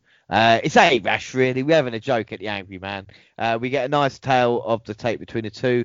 5'11", 190 pounds is Balor. 6'4", 265 pounds Cross. And I will say this in the tale of tape. You talk about being a big man's world with WWE. Carrying Cross at 6'2", 265 just seems massive, but that is a standard size wrestler. What it used to be. It seems now 5'11", under 200 pounds. Ciampa, Gargano, Balor. Mm-hmm. That's the kind of build in NXT now, isn't it? Yeah, I mean that's the type of build. In a majority of most promotions also at the time. You just think about everyone who's at the top of promotions. I can go to AEW with Kenny Omega, who spent time as a Super Junior. We just talked about Will Ospreay earlier, who was a Super Junior, and the champion before him, Kota Ibushi, was also a junior heavyweight in the past. Like you said, that's almost the ideal look and build of all of just think of the best wrestlers in the world. AJ Styles, Adam Cole, all of these guys are included in that. There are great bigger guys in the industry still, but it's definitely way fewer and way more great smaller or more average height size guys. Yeah, I think without a doubt. Then we move on to Shotzi Moon interview backstage. It's their way to steal the show. Shotzi is just crazy. Mickey James joins the commentary. She says the goal is the gold. I quite like that. They show highlights of Reed winning last night. We then get Santos promo. Angry Zoom Man is back, super hyped about the Cruiserweight title. Devlin had to hand over the title to Regal, same for Santos. And then on to the kickoff match, Vic Joseph and Mickey James commentary. We see Breeze Ango versus Drake Maverick and Killian Dane. I mean, they were dressed as pirates, was Breezango. I mean, are you a fan of Seaman at all? Or is it...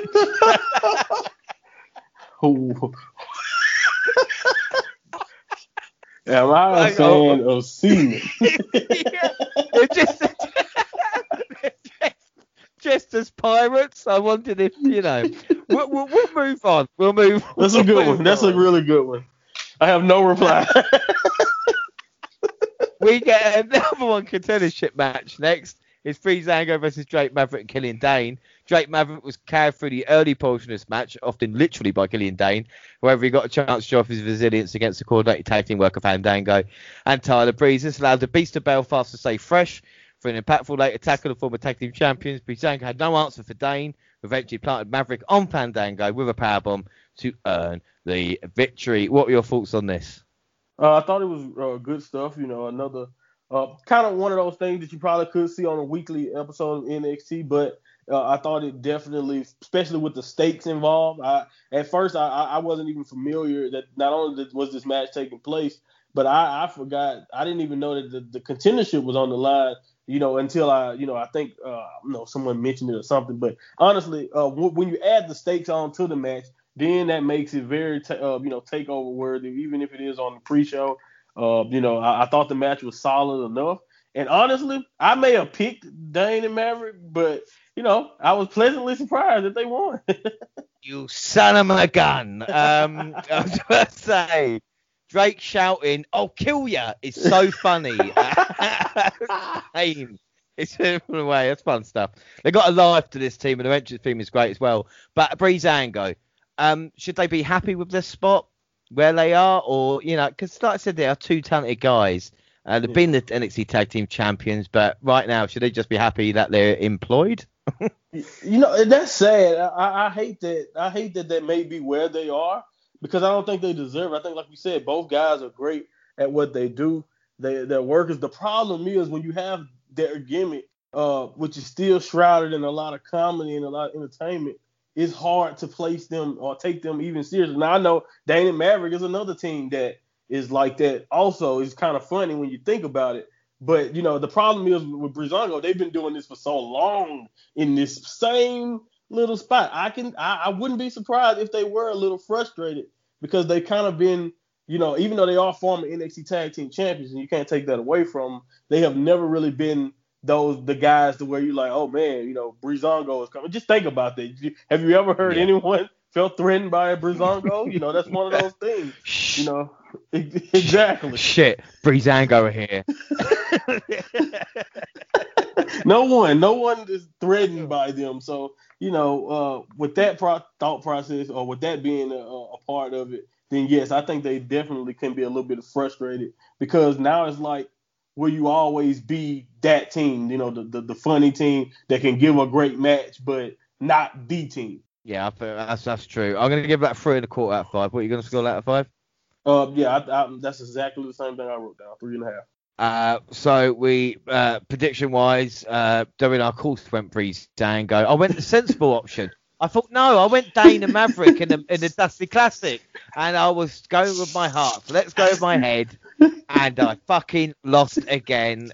Monty, of course, picked Dane and Drake, so he's 1-0 Monty. Well done. Poll wise, we see that Breezango were the favourites on 56% there. We then get highlights of night one. Smirking Regal says everyone smashed it. He's making sure Cole and Cole don't touch. Regal has not fined Adam Cole for hitting him. We then see a promo for the match. It's an angry Zoom guy again. And then Joe sits down with O'Reilly. Cole said it's been a crazy year and he wants to sell his soul.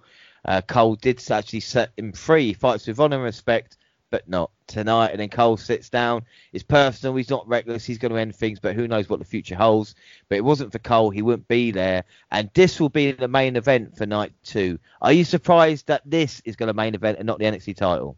At first, I was definitely surprised. I thought, the title match had definitely a good enough build for that spot. But honestly, the personal, kind of like blood feud style, that element to Kyle O'Reilly's and Adam Cole's feud, definitely, I can understand why I wanted to go last. And I think most unsanctioned matches, when they're like that, are done that way. So I can understand why, both matches may have deserved this spot if you think about the story that they're telling. So I wasn't complaining that, honestly, but yeah, I was definitely surprised. Yeah, I mean, like I said, it was a little bit of a surprise, but not a bad kickoff. And we move on to the main show, and Poppy starts us off. We get rendition of Stand and Deliver by Adam over the Ants, and that's pretty cool. And we watch highlights of last night play as well, and then some heavy shit. We get all that.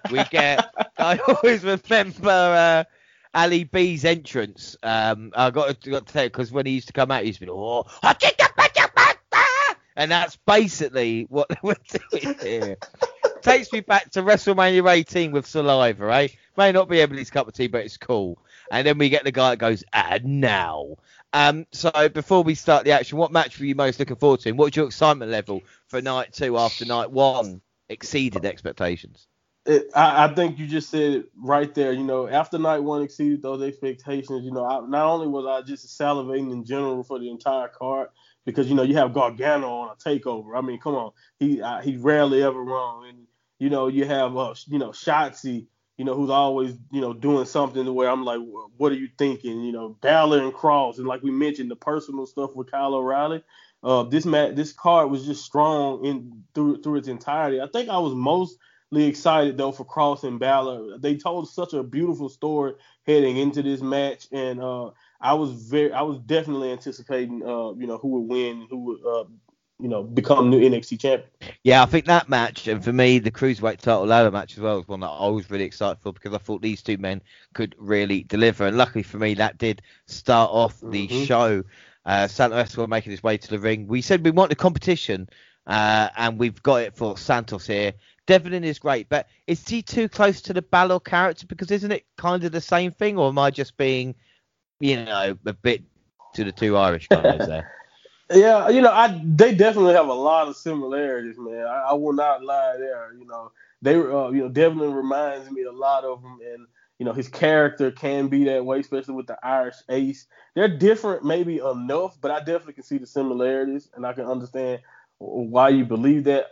Devlin also has way more of and I don't want to be disrespectful, but he has such a prickish look to me. It's a different, like Finn can be a prick. He's great at it, but like Devlin looks way more like one. And I think if he can lean into that role, I think he can be really good at being a heel. So I think that's one thing. I think Finn Balor, reminds me much more. He can be much more. He can do great job as a heel, but he can definitely work that babyface style also. So I think that's really where they differ, but I know they have a ton of similarities. Well, it's that because the show that one of the last shows we went to before obviously COVID shuts all down was a show with Joey Ryan on it, and obviously mentioned that before, and that didn't work out well. But Jordan Devlin was there. Jordan Devlin was there as well. And to be fair, watching him quite close up and his interactions with people, and I don't want to call him a prick, but it just seemed like he was taking himself ever so seriously. Right. And sometimes it's like, I suppose he's young. He wants to get himself in a position. I would maybe expect a little bit more friendly, But again, that's just personal feeling. I mean, like I said, he's not going to affect him. But I just feel, maybe. But we get Vic, Wade, and Beth on commentary, and we're going to start this match off. We get a lovely exchange before the ladder gets involved. Jordan Devlin was the first to introduce the ladder to the match, and the first to get whipped into one, sent clear to the floor from the ring. Domination of the former of the current Cruiserweight champion as well. Continued to Devlin sent his opponent face first into the prop ladder. Now, the problem is with the size of Devlin's head, it is devastating impact into the ladder. You've got to be careful, Mr. Bobblehead. We then see a DDT off the ladder, Devlin onto Santos, which was really, really impressive. And the Tope Suicida onto the ladder, Santos to the outside to Devlin, backed up on it. Those were two good spots, weren't they? You know, beautiful spots. I wrote those both, especially the suicide dive against the ladder. Man, that was breathtaking. Man, it came to I wrote that down as just a spot that I would never want to take, but man, the way it looks, it's a beauty. Down to two continue to back and forth with malice and intent, ready to not just win but hurt one another in the process. After a standing Spanish fly and a springboard spinning cutter, Devlin are ready to climb to the titles. Instead, the RHA hits a moonsault off the very top large ladder. The moonsault off the top was perfect, wasn't it? You know, perfect, gorgeous moonsault, man.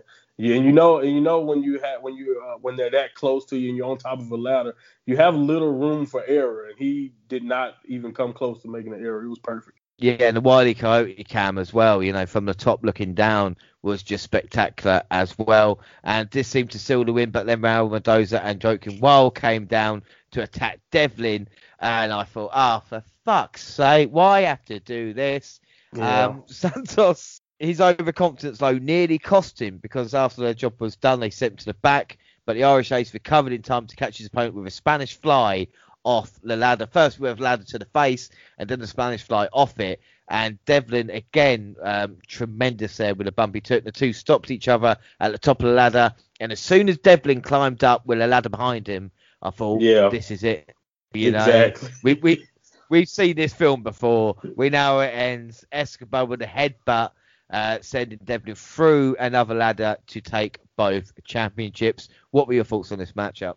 Man, I love ladder matches in general. Man, some of my favorite matches in like just wrestling history are ladder matches, and this was just no different. The creativity of the spots, you know, like I said earlier, the suicide dive and the moonsault were both breathtaking, and you know, and the use of the ladder was very, very creative. Like I said, I have a couple of nitpicking points, but I will make them after this. I love the storytelling too. I want to keep continuing what I love before I get to my nitpicking. The storytelling in this match, no matter what Santos did, Devlin kept getting up. You know, I couldn't believe it. Like you said, when Legado came down and they jumped him, you know, it seemed like not too long. By the time Santos was in the ring and climbing the ladder, you know, Devlin was back up. It was insane to me how fast and like how many times he just kept getting up. What a bump at the end. It was very dramatic, even though, like you said, once I saw the ladder behind him, we both can predict what was going to happen, and it did. I wanted to give this match 5 stars, but you know the interference definitely, like you said, left a sour taste in my mouth. Even though it wasn't like the bad kind of interference where they help him win. He did let them like go away, but I kind of wish that they didn't do it at all because it would have made this victory mean even more for Santos. And I also a little bit, you know, maybe I'm nitpicking, but I only counted like 2 or 3 times where they just were going after the belt. And so they didn't. That's one of my favorite elements of a ladder match is the scramble of people continuously trying to attempt to take the title because that is your goal. Even though I understand you need to damage the other guy before that, but I still like when people are continuously attempting to finish this because why would you want to stay in a match like a ladder match any longer than you have to if you really think about it. But anyway, I thought this match was awesome, just not perfect. I gave it 4.5 stars. Well, 4.5. I mean, this was good, but maybe it's my fault because I was expecting great in this one. And again, I've got a few things to work out. First off, why didn't they have the ladders out? It's a ladder match. You know you're going to use ladders. Yes. Why go onto the ring and get... Maybe you could say, oh, well, because the suicide dive then wouldn't have worked. But just have it set up in that direction. They're NXT extras. They're not paying to see the shows. I fuck them. You know, right. Like, I think that would make more sense. First chink for me in the Santos armor, he seemed a bit blown up and took ages kind of waiting for spots at certain times. Yeah. I feel like this was kind of Devlin's coming out party. Even with the bumps, it was Devlin who took the risk and it was Santos who was kind of going on. I think Devlin was working at a different level, you know, but I think the bumps, I'm going to give it 4.25 because it deserved that score for what they took in this match, even though they didn't kind of mesh as well as we hoped for, you know. Would that be fair? I agree 100%. It could have been so much better, but I agree. Devlin left this match, even though he lost. I don't see how you not look at that match and not look at Devlin a little bit differently and take him way. He looked like a star. Like I said, he kept getting up. He showed tremendous heart, and he, like you said, he took the brunt of a lot of the crazy spots that we got a chance to see. So I must say, after I call Escobar overrated, he has done everything he can to show me that he has value. So I have to once again take that back because I don't think he's overrated. But I agree, him and Devlin seem to be at two different levels, and I think it showed as longer the match went along. But you don't bet against an ace, and neither did we. We both went Devlin, so it's 1-0 still. With Monty in the lead. Poll-wise, Santos got 56%. Then we see MSK interview backstage. They're happy to be champs, and they welcome the challengers.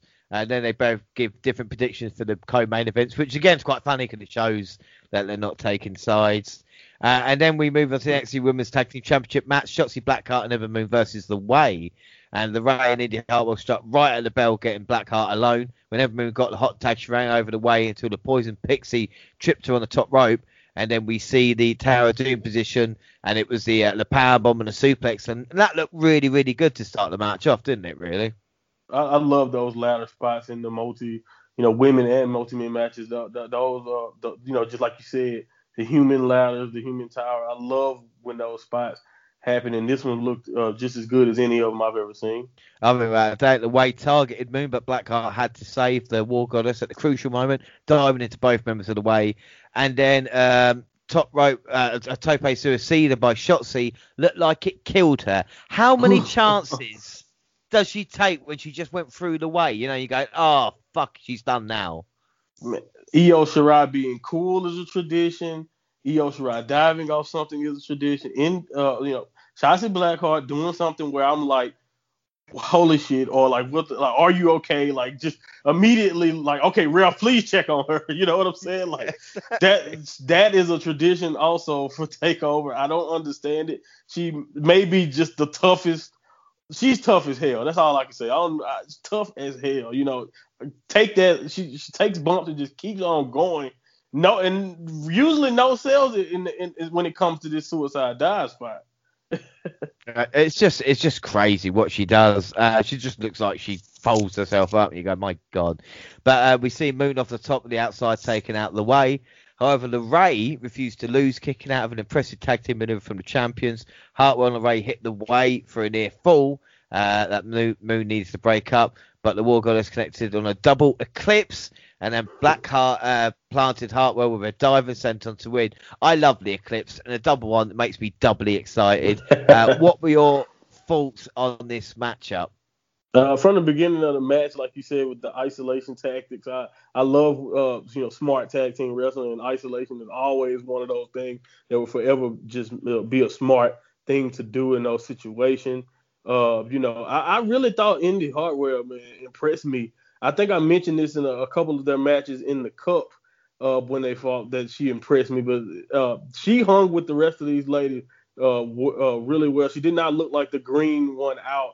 I saw Candice LeRae have a nice personal post for her celebrating her first, takeover, and she talked about just how Indy has reinvigorated her love for wrestling, and that's a great thing to have said when you think about, just like I said earlier, the quality of wrestler that Candice LeRae is. And I think obviously being around LeRae has rubbed off or had a big impact on Indy's work. And like I said, Shotzi continuing that tradition of killing herself for our entertainment. How can you not just love her? All four girls are great. Like you said, the Eclipse, one of the greatest finishers of all time. The stunner was already great, but then you add the aerial aspect of it. How can you argue with that, outcome? I gave it 4 1/4. I thought maybe this match could even win a little bit longer than it did. But, it still did its job, and I think the right team won with the champions retaining. Yeah, but I think you're right. I think the match could have gone longer. This was enjoyable, felt more of an episode of NXT rather than a kind of takeover. I don't know, is kind of the way, maybe not being a threat. We talked about Candice LeRae's kind of win-loss streak as well, you know, kind of maybe not being the best and having a little bit more. And of course, we should mention Ember with the suck it as well, in tribute to Road Dogg, who is recovering from a heart attack. I thought that was a lovely touch as well, you know. Right, it was beautiful. I love that moment also. I'm going to give that 3 3/4 out of 5. It was a good, like I said, it's a takeover, so I expect a little bit more. Prediction wise, both went Shotzi and Moon to the first point for the WNR. Yes. 2-1 to Monty low. Poll wise, Shotzi and Moon got 55%. We see Balor get ready backstage and cross training in sepia, I suppose. They recap Reed winning the Eliminator, and then we see Steph with Gable Stevenson. Of course, NCAA, Olympic gold medalist, just everything. And Steph's got this kind of weird that she does, where she's just kind of like snarling, going, yeah! Some of the most emphatic clapping I've ever seen in my life also. She was the happiest. I was like, what is she so happy about? We see, of course, with Gable Stevenson and Steph, we see head of talent relations, the unfortunate named Canyon Seaman. I just want to ask, are you a fan of Seaman? Here we go again. Well, I did like, Pirates of the Caribbean, was cool growing up. Oh, we're not talking about that? I think, to be called head of talent relations, Canyon Seaman, and he's going, I'm going to go and change my name. And he goes, all right. And he changes his name. What do you change it to? He goes, Trevor Seaman. It's like, no, you've changed the wrong name there anyway. Doesn't matter. We'll move on from that. NXT North American Championship, Johnny Gargano versus Bronson Reed. Can Johnny Takeover make this into a takeover event? Johnny has turned into one of my favourite heels. I mean, he's just brilliant, isn't he? We see the way coming out. He's dressed as he's the way he's Iron Man. He comes out dressed as Iron Man. He's just brilliant. He's all the boxes at this moment in time. I agree 100%. And what I like the most about him is that he, like I said, he makes me laugh. He's great, but he's still so obnoxious to where it still works as him being the foil in the babyface's plan. He's a great person to have as the champion of the North American division that we said, we just mentioned how deep it is. He's a great person to have at the top, that person that you have to find, you have to overcome him at a takeover. And I think that's the greatest thing about this current run. At the end of the day, you can do all of the, you can get an upper hand on them. You may win a certain promo. You may even, like we mentioned, like we saw with Kushida, you may even tear his arm up and make him want to avoid you at all costs. But at the end of the day, you have to overcome him at takeover, and I love that element that he brings to every takeover match he's in. Yeah, I think without a doubt, this is talk about Bronson Reed. Is his biggest moment so far, but Johnny really into his introduction, and then looks like he sees Reed on his shoulder making him jump again. It's the little things like that. Yeah. Bronson Reed looked unstoppable early. Every time Johnny Gargano hit him, the big man turned it around to a huge smash or slam. However, Gargano found a weakness, attacking the ribs of the challenger. I mean, Reed's agility would like the cartwheel in this. NXT fans at ringside got on my nerves because they kept chanting one more time over both events, over everything. Now, that chant can be used, but if you're like kind of want to be impactful or chop, then stop chanting one more time. Just stop chanting. It's almost like you've got a list of like 5 things you say, and that's one of them, I agree 100%. And when we get to like the main event, yeah, I would definitely have to let you know how I felt about some of those fans, because one guy in particular definitely ticked me off. But yeah, I understand completely. I didn't mind it the night one when he did the Rikishi / Yokozuna, squat. Yeah. Even though honestly, I feel bad for the person who has to take that. I bet. I know. I think it was Swerve who took it. I know he was, cussing out the fans after that. Like, why would you want me to do that again? Well, this is the thing, But Reed, the ribs were a problem for Reed last night. We talked about Swerve hitting the 450, and he was selling that, and they became a problem tonight as well. But Colosso kept hitting Johnny wrestling hard throughout this match. Great suplex with Johnny trying to fight him out of it. Well, you've seen the power when he held him up in the air, and Johnny's with his little legs trying to get him out, but being kept hit up, hitting with an emphatic jagged edge, but he could not get the pin. The champion took the advantage by locking down Reed in the corner and hitting a backstabber, and then after a poison Rana, which again was impressive in itself, Gargano trapped Reed in the Gargano escape, but Reed fought to the ropes and rolled outside. It was a great sequence. We then see Razor's edge from the stage back into the ring by Reed on Gargano. I mean, that was a kind of holy shit moment there in itself. Reed missed the tsunami and fell in position for a super kick. That was a great near fall, Yes, I loved it, like you said. And I love the fact that, the psychology of it with attacking the rib, knowing that your opponent's finisher incorporates the ribs. Just so smart, so smart. It's great. And then we knew Austin Theory had to for at some point. He did it for a second time to avoid the second tsunami attempt, but Colosso landed a powerbomb all the same. We see a little bit botch off the top as well with the Hurricane Rana attempt, switching into the powerbomb. But again, what can you do in these moments? They recovered well from it. Theory saved the pinfall, which set off Reed. He threw Gargano into Theory, then hit a suicide dive on the outside man. A reverse pole driver needed to take the win for Reed, but he struggled to pin the champ. Colosso went for a moonsault. Incredibly, managed to dodge. He then hit a pair of one final beats to get the win. A great finish. What are your thoughts on that matchup? Man, my overall thought process after that match was Gargano is just a genius in the ring. When it comes to telling a great story, I don't know if anyone is better. Like I said, targeting the ribs and then using his speed to avoid Reed attacks early in the match, even though Reed, overwhelmed him with strength as expected, him being so much bigger than Gargano. But he was affected by that rib damage, and I love how he sold it. He moved slower. He seemed to be, almost. I don't know if he really was blew up, but he definitely sold it like he was, which worked well when you're thinking about rib damage, and just slowing him down, was great. And he was also, but continuing to dish out, like you said, powerful moves, and Reed looking resilient at the end, even though Gargano, like I said, it was just too much, and he was able to avoid all of the dives. And I like I said, I love the psychological aspect of that. And there is no way that Gargano can have a bad takeover match, and this is just another one of those times where I think he had another good one. I think I gave it 4.5 stars. It wasn't. I didn't think it was Kushida and Gargano good, but it was definitely another great takeover match, another great performance by the champion. Yeah, and I know there's a couple of botches in it, but like I said, when they're working the way they are, Johnny can work with any size, heel or face. That's like talk about a great performer that he is. That's what he can do. It doesn't matter who it is. And what is it with Takeover that Johnny is the greatest? I mean, what is it?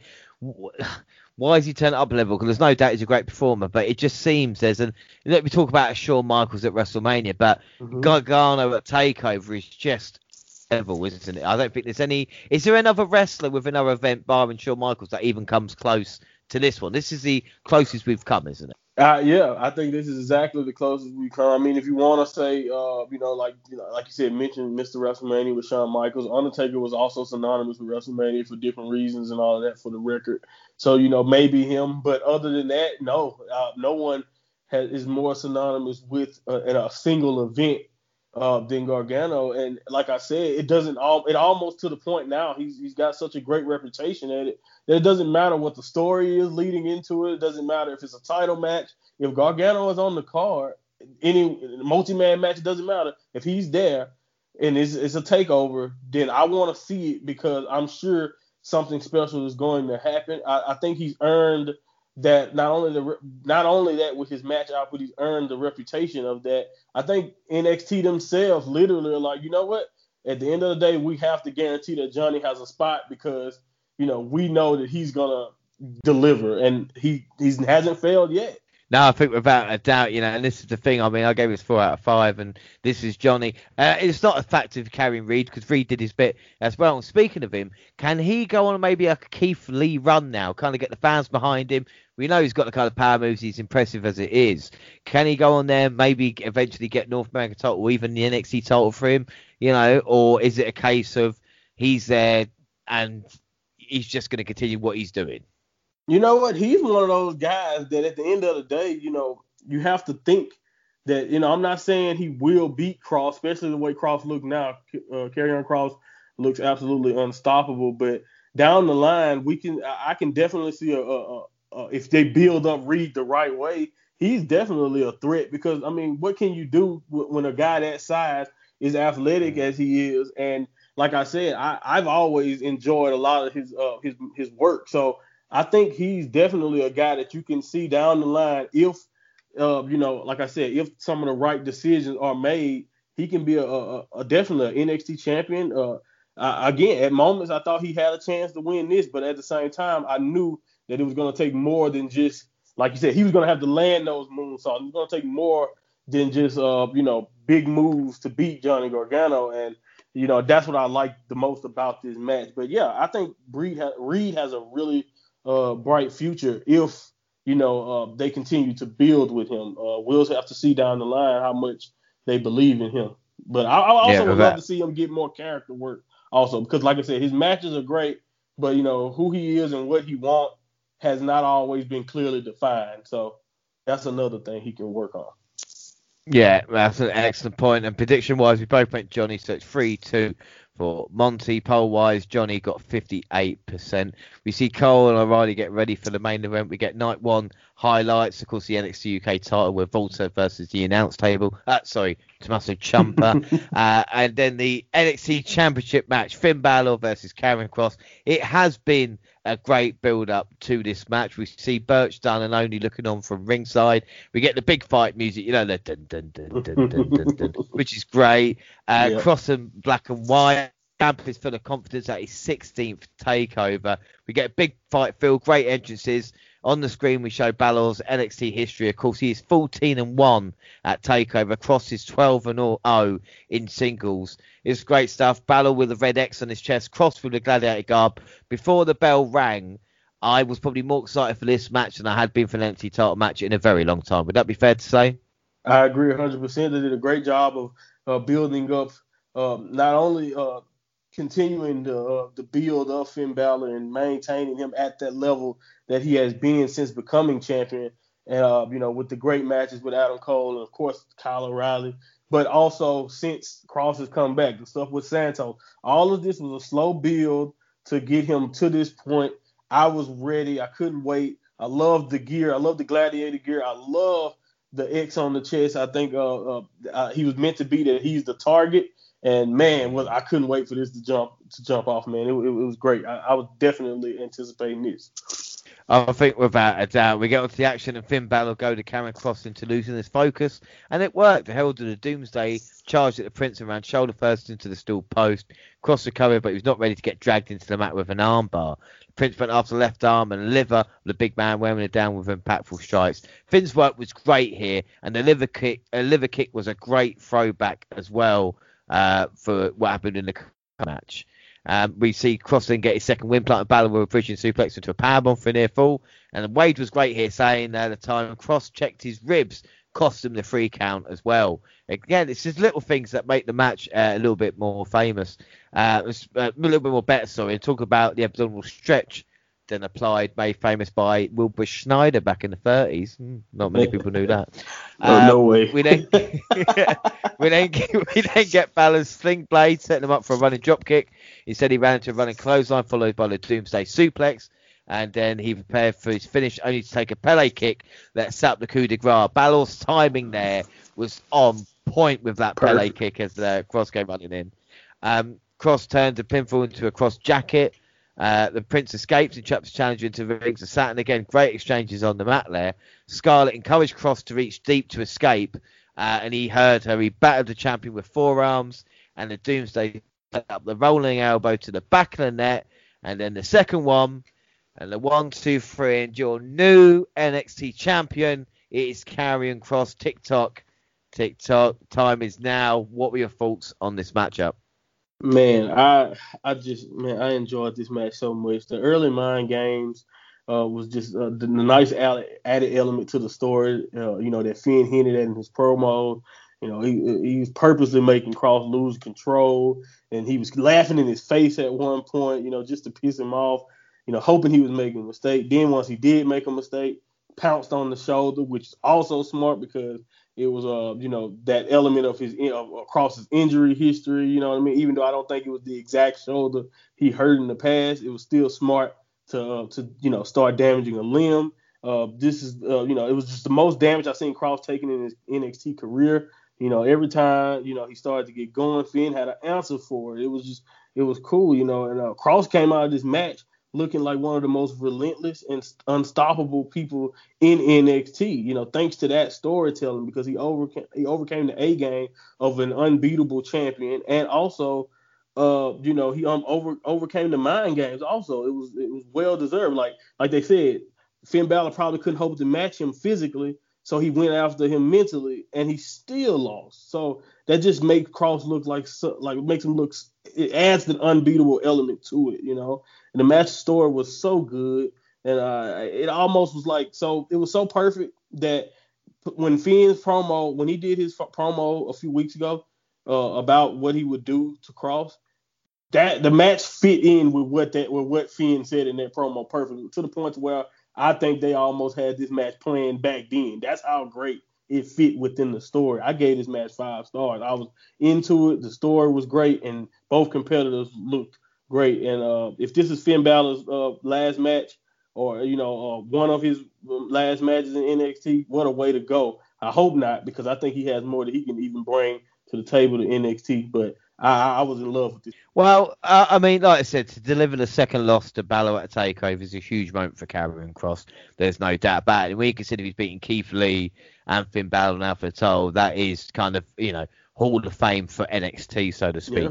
Yeah. There was one quite funny moment, I say funny, early going, and I completely forgot about the cross on Balor's chest, because they went for, the two matching up, so to speak, and Kross turned round, he had that red mark on his face, and I thought, oh shit, is he bleeding? and then I realised he had white back. All right, there you go. Like I said, I really enjoyed this match. Balor went out of this sword. Loved this story. Right, I'm going to ask what's next for both, but before that, I'm going to piss off all these AEW fans, because I think Balor for me at that moment as a champion going in, is better, or was better, than Kenny Omega was as AEW champion right now. And if he I know you're going to say maybe different characters, but what Balor's delivering, how he's going about it, how he makes you feel for a title match, I think he is doing. I think at the moment I'm enjoying his work more than Kenny's. I agree. I actually agree with that. Kenny, as great as he is in the ring, character-wise and what he's doing right now, and I know they're trying to get to a bigger story, but they're kind of stagnating, especially with the Moxley stuff right now. I'm not really sure what's next for Kenny and his run. But match quality-wise, I always would love Kenny Omega. I'm not saying he's better than Finn in the ring, but like you said, as far as character elements, positioning, and who's more believable as a badass champion, I think the Prince character is just like I said, one of the best. If he wanted to go back to the main roster right now, like, you can establish him and make him challenge, whoever was to come out of the Universal or the WWE Championship scene. That's how great this character has been. That don't mean it would happen, because I know the main roster is a completely different story when it comes to Finn Balor. But man, I agree 100%. He has been between those two, he's definitely been the better world champion so far. Well, his reign is over, but he's been the better world champion. Oh, yeah, exactly. No, I know exactly what I mean, because this is the thing now, and it's like, what's next for both? And I think part of the prediction-wise, because obviously with Balor, was the fact that I thought Ryder would get his chance to beat Balor for the title and kind of have that story overmatched. But, of course, with Kross, they obviously had a plan for him to be dominant. This is the question, though, because Balor, what does he do? Did he go back to the main roster now, or get maybe lost in the shuffle? And what about Karrion Kross? You asked about Volta with me earlier. Who can beat Karrion Kross for the NXT title? There's no one at this moment, is there? Yeah, and that's a great point. It's the same thing with that because he's been so dominant, like you said, beating guys like Keith Lee and he dominated, Keith Lee surprisingly. And, even though this match was a little bit more of a struggle, still he beat Finn Balor at his own game. Like I said, he looks unstoppable. I'm not even sure. I can't think of anyone. I know we talked about Pete Dunne, but I don't know if that makes the most sense unless they're going with this tweener type of thing with Cross. Then maybe so. But Finn Balor, he could go to the main roster, but honestly, please don't send him up to the main roster without giving me the Finn Balor Walter match we were promised pre-pandemic. Because, oh my goodness, I was ready for that match too. We want to talk about that, and that was before this historic reign. Now, post this reign, like you said, where he's at character-wise, I'm not saying he should beat Walter, or I'm not sure what'll happen, but seeing those two guys in some type of angle or story that lead down the line, I think that would be perfect. And as far as Cross goes, I can't really think of anyone off the top of my head. I really can't. I'm seriously, I'm mulling over it right now. I'm trying to think who would be a great person to throw him in. Maybe Ciampa, but Ciampa, I'm not sure what he has going with Thatcher going forward. So I don't know. It's tough right now as far as the world championship scene. Who should challenge as far as like right now. So I'm not sure where they're going next with Cross, but Finn Balor versus Walter should definitely be something that that NXT should try to get before Finn does go back to the main roster, if he plans. I'll tell you something there as well, because we talk about Thatcher, and we didn't even mention the fact with Walter and Ciampa that he might play a factor or turn and be part of the Imperium, and I think that just showed you the classic story of the matchup that we forgot that. You speak about Walter versus Balor. I mean, title versus title, Walter versus Cross. I mean, I have a clue who to pick in that one. Exactly. Who do you pick? I mean, honestly, I have no clue at all. I would definitely sign up to see someone like Walter who can dish out stuff like that against a guy who has been pretty much unstoppable. It would be a definitely a great thing to watch, but I have no clue who to pick in that one. All right. Like I said, prediction-wise, WNR went Balor. Monty, you did go for Cross, so you're 4-2 up. You win your well, but we've still got one more match to go for this entire takeover event. Poll-wise, Balor was 59%. We see Santos interviewed. He said he would win, and he's the Emperor of Lucha Libre. And then we're on to the main event. It's unsanctioned. It's Kyle O'Reilly versus Adam Cole. Big fight music, the dun dun dun dun, and security guards either side of the entrance. We get new music for Cole, and the referee's wearing black because it's unsanctioned. Damn it! But NXT has all about the Undisputed Era for 5 years. I can actually pinpoint it when Drew McIntyre beat Bobby Roode for the NXT title, and Adam Cole, the Undisputed Era, debuted that night. Since that point, NXT has been all about the UE, hasn't it? Oh, definitely. Ever since then, they've been everywhere. World title scene. I think initially it was like tag team scene, North American scene. Then, eventually to the world title scene. No matter what, you had to account for what the Undisputed Era was doing. They had war. They're probably single-handedly the reason that War Games became part of the takeover rundown, basically. So. Yeah, the impact of Undisputed Era on NXT, and I think it didn't hit me until Kyle O'Reilly came out with him and Adam Cole with different music. You know what I mean? It didn't really, when you don't hear that, the boom and the instrumental, you come to know, man, that really hit you, that it really is over. And I immediately thought that Bobby Fish is sitting at home. Like, I might as well not come back to work. Like, everything is completely different. Strongest left. They've got different entrance music. What the fuck am I meant to do now? But, I mean, I'm like Bobby Fish sitting at home, and like us as well. We sat down to watch this epic main event, and when the bell rang, these two men charged at each other, throwing punches. It didn't take long. Outside, they each ran after steel chairs, and Adam Cole got the upper hand. He battered Cole O'Reilly with chair shots, especially using a chair paint with the Undisputed Era logo.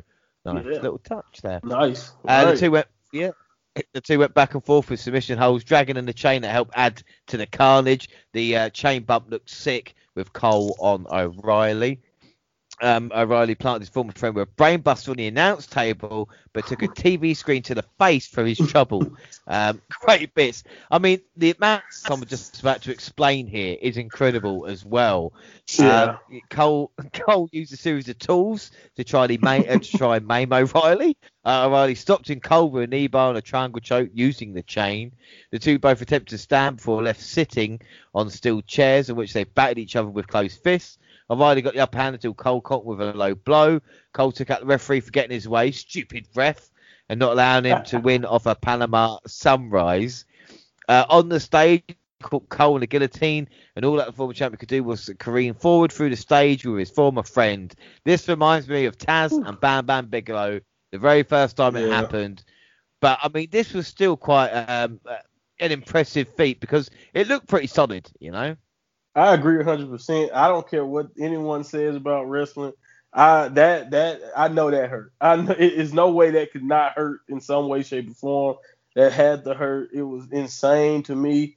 Honestly, when you usually see that spot, it's the end of the match. So the fact that they continue with this crazy stuff, you know, after that spot was amazing to me also. Well, it's sort of saying it finally, to put an end to O'Reilly Cole planted him with a brain bust on the steel steps, yet somehow O'Reilly got his shoulder up. He's turned into John Cena, is the only explanation. Exactly. The former champion attempted the last shot, but O'Reilly ducked.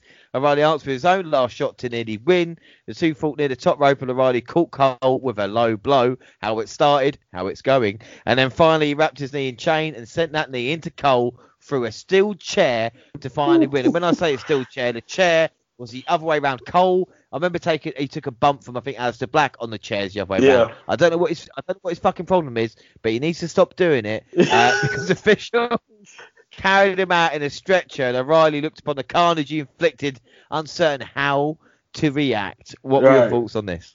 Man, I agree. You know, I'd be so worried about him getting impaled on accident or something. You know, when he does that, like, I don't understand why.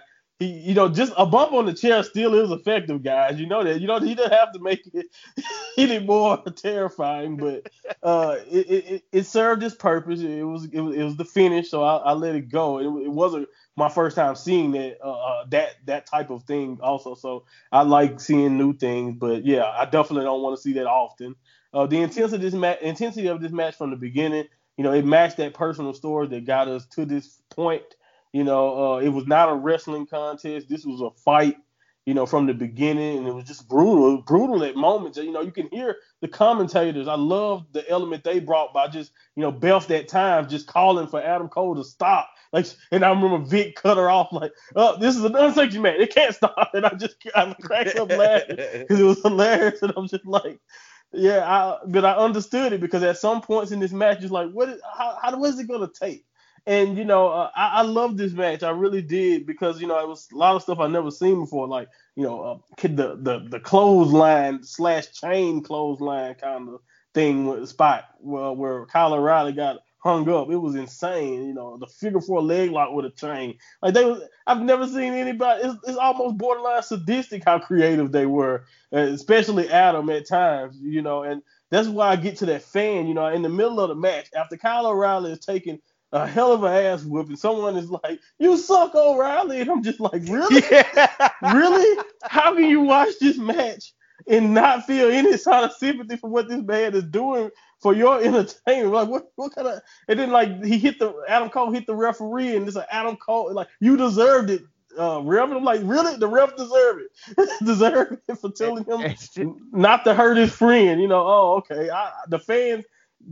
I understand. I like Adam Cole too, but really, like, I don't know how you can cheer some of the things at all that he was doing, especially somebody that's supposed to be, somebody he looked at as a friend. But again, that added an element to the story that I must say did, not necessarily help the match. It distracted me at times, but I didn't have too much of a problem with it because what these guys put themselves through was just unbelievable, and somehow they weave the story into that, because like you said, at the end, I love how Kyle O'Reilly he raised his hand kinda, but didn't really want to. It's like, should I feel like I won after that? You know what I'm saying?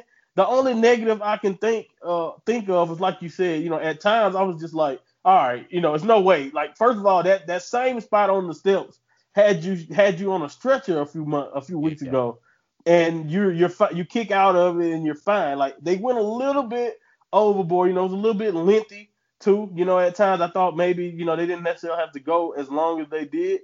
But, I cannot give these guys enough credit for what they did just for my entertainment or our entertainment. I can't even do the match justice. So I will definitely still give it 5 stars because it definitely worked, in my opinion, as an unsanctioned fight. Like, it felt like that. It felt personal. But it was some elements that if I wanted to nitpick, I would. But just based on some of the stuff that they went through, I gotta give those guys all the props in the world because it was definitely a compelling contest. Well, you can see Triple H's creative touch, when he's going, we need 30, 40-minute main event, Yes, exactly. Yeah. One of my issues, though, as well, was the fact I thought at one point Adam Cole was going to bring out exploding barbed wire as a big fuck you to AEW. Go, this is how you do it. Blow up Kyle O'Reilly and shit, Right, yeah. This is how we end it. But what were we expecting? How could they end that when it was just so kind of not ridiculous, but the punishment they took, like I said, shave off maybe 10 or 15 minutes. But O'Reilly needed to win here. Will benefit from this run in NXT. I think Adam Cole may have more match minutes at Takeover than anyone. I know Johnny Gargano has got a few. I know Balor's had 16 takeovers, but Cole's had epic matches with Johnny Gargano that's lasted an hour. All the War Games matches as well, 45 minutes long. So, if you top up the minutes. So it looks like O'Reilly's going to stay in NXT. I'm going to give this a 4.5 out of 5. Like I said, the punishment that they took. But the question is Adam Cole going to be up and going main roster? And if he does, how will he fare on his own? Adam Cole is one of those guys. As far as depending on maybe not only the old man's how he viewed Adam Cole, but I believe Adam Cole has the potential to be a really, really big star. I think they will really be missing the boat if they do not let him get a nice heel run. Maybe start off as taking on someone like Riddle right now, who's the who's the not Intercontinental, United States champion. Maybe start off with that, instead of don't rush it, let it gradually build, let him, be who he is, a great, egomaniac of a heel. And I think if you can just give him guys that you can let him work with, maybe it won't end up being the 30-minute sprints that we're used to in NXT, you know what I mean? Or those marathon matches that he's been having. But still, I think the match quality and his character work can work on the main roster. Now, will it work and will they take him seriously? I have no clue. I found out WWE says they're looking to get into the Lucha Libre and Latin market and hire more wrestlers, and they let Andrade go. So you make the main roster make sense. It don't make sense to me at all. That is a perfect point. Like, there could be. We look at the Ascension, the most dominant tag team in NXT to the main roster and get used like that. Whereas someone like, another example like Elias, who doesn't have any success in NXT, he's still being treated as a jobber, but he's got a role here. So we don't know what could happen. But great way to end Stand and Deliver. Takeover prediction wise, both went O'Reilly 3. So over to you, Monty. You won again, but only one wrong on each night. That is great stuff. I'm glad NXT Update helped one of us so much. So, I believe it or not, I think I've been I've grown up with Triple H at this point. I think I'm starting to think just like him. Time to play the game. Poll wise, Carl got 74%. Night 2 rating. So MVP of the night, match of the night, and rating. I think my MVP has to be Jordan Devlin with just the punishment that he took in the ladder match. Second goes to Kyle O'Reilly's back. But I think Devlin's my MVP. Who's your MVP for the night? Yeah, I think I have one. My MVP always when Shotzi does this.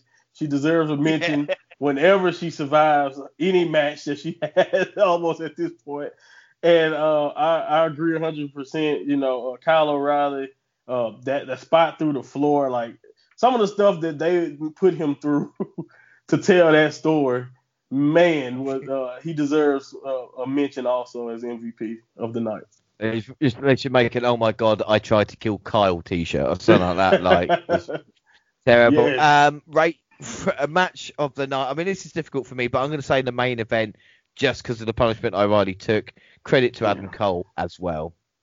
It's so tough for me, but I really was into that story that Balor and Cross was telling, man. So I'm gonna go with Finn and Cross. Like I said, just because of the elements I mentioned earlier, the fact that the passing of the torch has probably established a guy who was already dominant in his, now, but now he looks unstoppable after dethroning the champion. I love the story there, and I'm going with that. Also, I will say as well, for regards to predictions and everything else, that NXT Takeover, like I said, I've been watching it since 2015, never has the NXT Women's and the male title changed hands at one takeover. I know this is over 2 nights, but it is the first time that both titles have changed hands. So it's quite, and I'm not saying that's the reason I went for EO or Balor either way, but the fact is that it was quite a huge event. I preferred probably night 1 over night 2. But overall for night 2, I'm going to give it an 8 3/4 out of 10. What are you going to give it?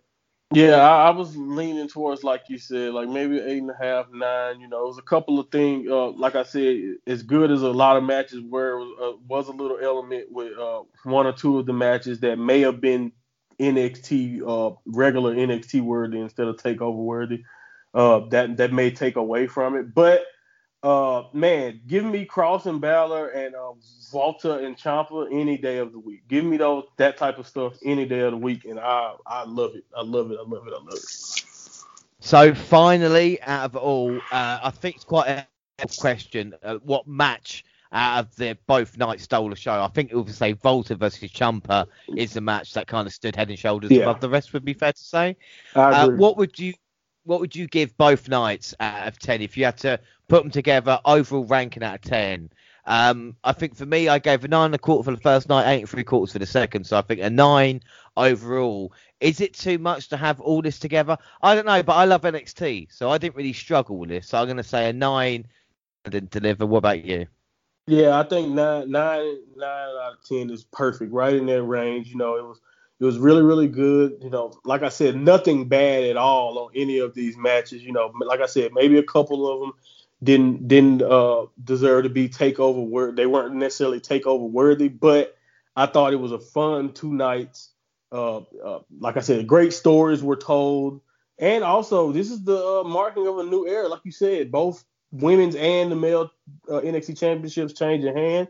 And, I'm excited to see what's coming with Cross. Now he can actually have, some title defenses, and also see what Raquel has in that very deep and strong women's division. I'd like to see what would be next for her, down the line. So I thought just for those reasons, too, it was these 2 nights were very strong because it's kind of the marking of a new era, post EO and Finn Balor. Yeah, without that, and it's really interesting as well. That's why we did the polls for the reason as well as the fact that we might have preferred night 1, but the poll wise asked about night 2. Okay, got 5%. Good got 14%. Great got 29%. Awesome 52%. Wow. So people rated night 2, and also we should say that Giancarlo took a picture when it was 100% awesome and just said, "Can we leave it that way?" But you have got your wish.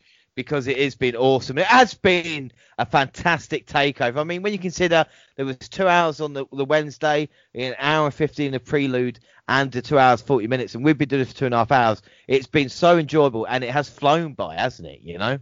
Once again, another review down, another great time, and I agree. It always fly by, and these shows also, even though, like you said, like Cole and Kyle O'Reilly are probably the only match that I can even say even went remotely too long, So, the pacing of these takeovers is still probably the best pacing of any major pay-per-view like type of event that they have. The pacing.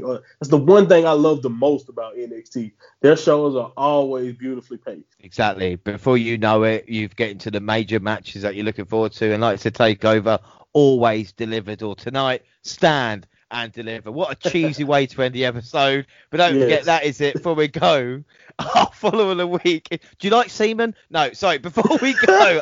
No, Lord. Here we go. Before we go,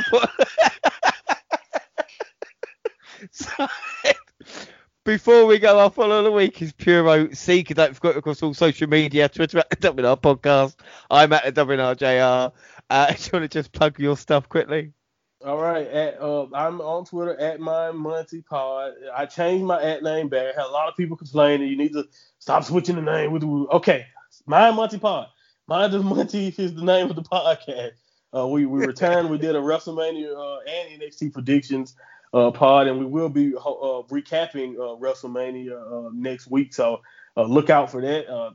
Check me out on Twitter, and thank you once again, WNR, and for having me. I love doing these, and it's just great, man, talking about these events, and it just adds a fun element. I love the fact that I get to jot down notes and know that all right, me and James are gonna break this stuff down, and I like that new element to my take. That's cool.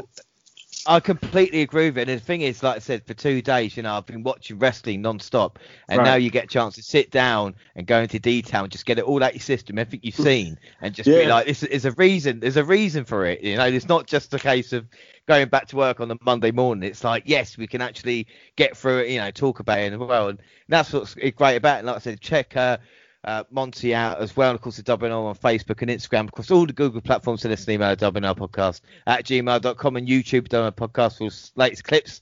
Podcasts like saying Tom and YouTubers do SoundCloud on your phone, also Spotify and iTunes, where you can download, subscribe, rate and review there. So that is it. Our next episode will be WrestleMania with Jaxie Scarlett, but next with Monty, well, we've got a lot coming up. We've got New Japan in May we're going to catch up on, and then another NXT update. But I also wanted to ask you, because the WNR's anniversary is May 4th, and I'm wondering if, I was thinking maybe to get a couple of people together and just maybe to hit a couple of subjects.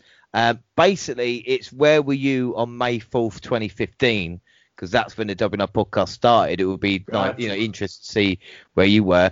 Best match since May 2015. Being on the WNR podcast, and I thought we could also have a look at the Jericho and Austin podcast. I'm going to try and get everybody together and review it individually and see what everybody else thinks about that one show. Okay, sounds good to me. I'm down. I'm completely. We'll see what happens. I mean, it might just be me and you, and everybody else tells me to fuck off. But if that's the case, so what?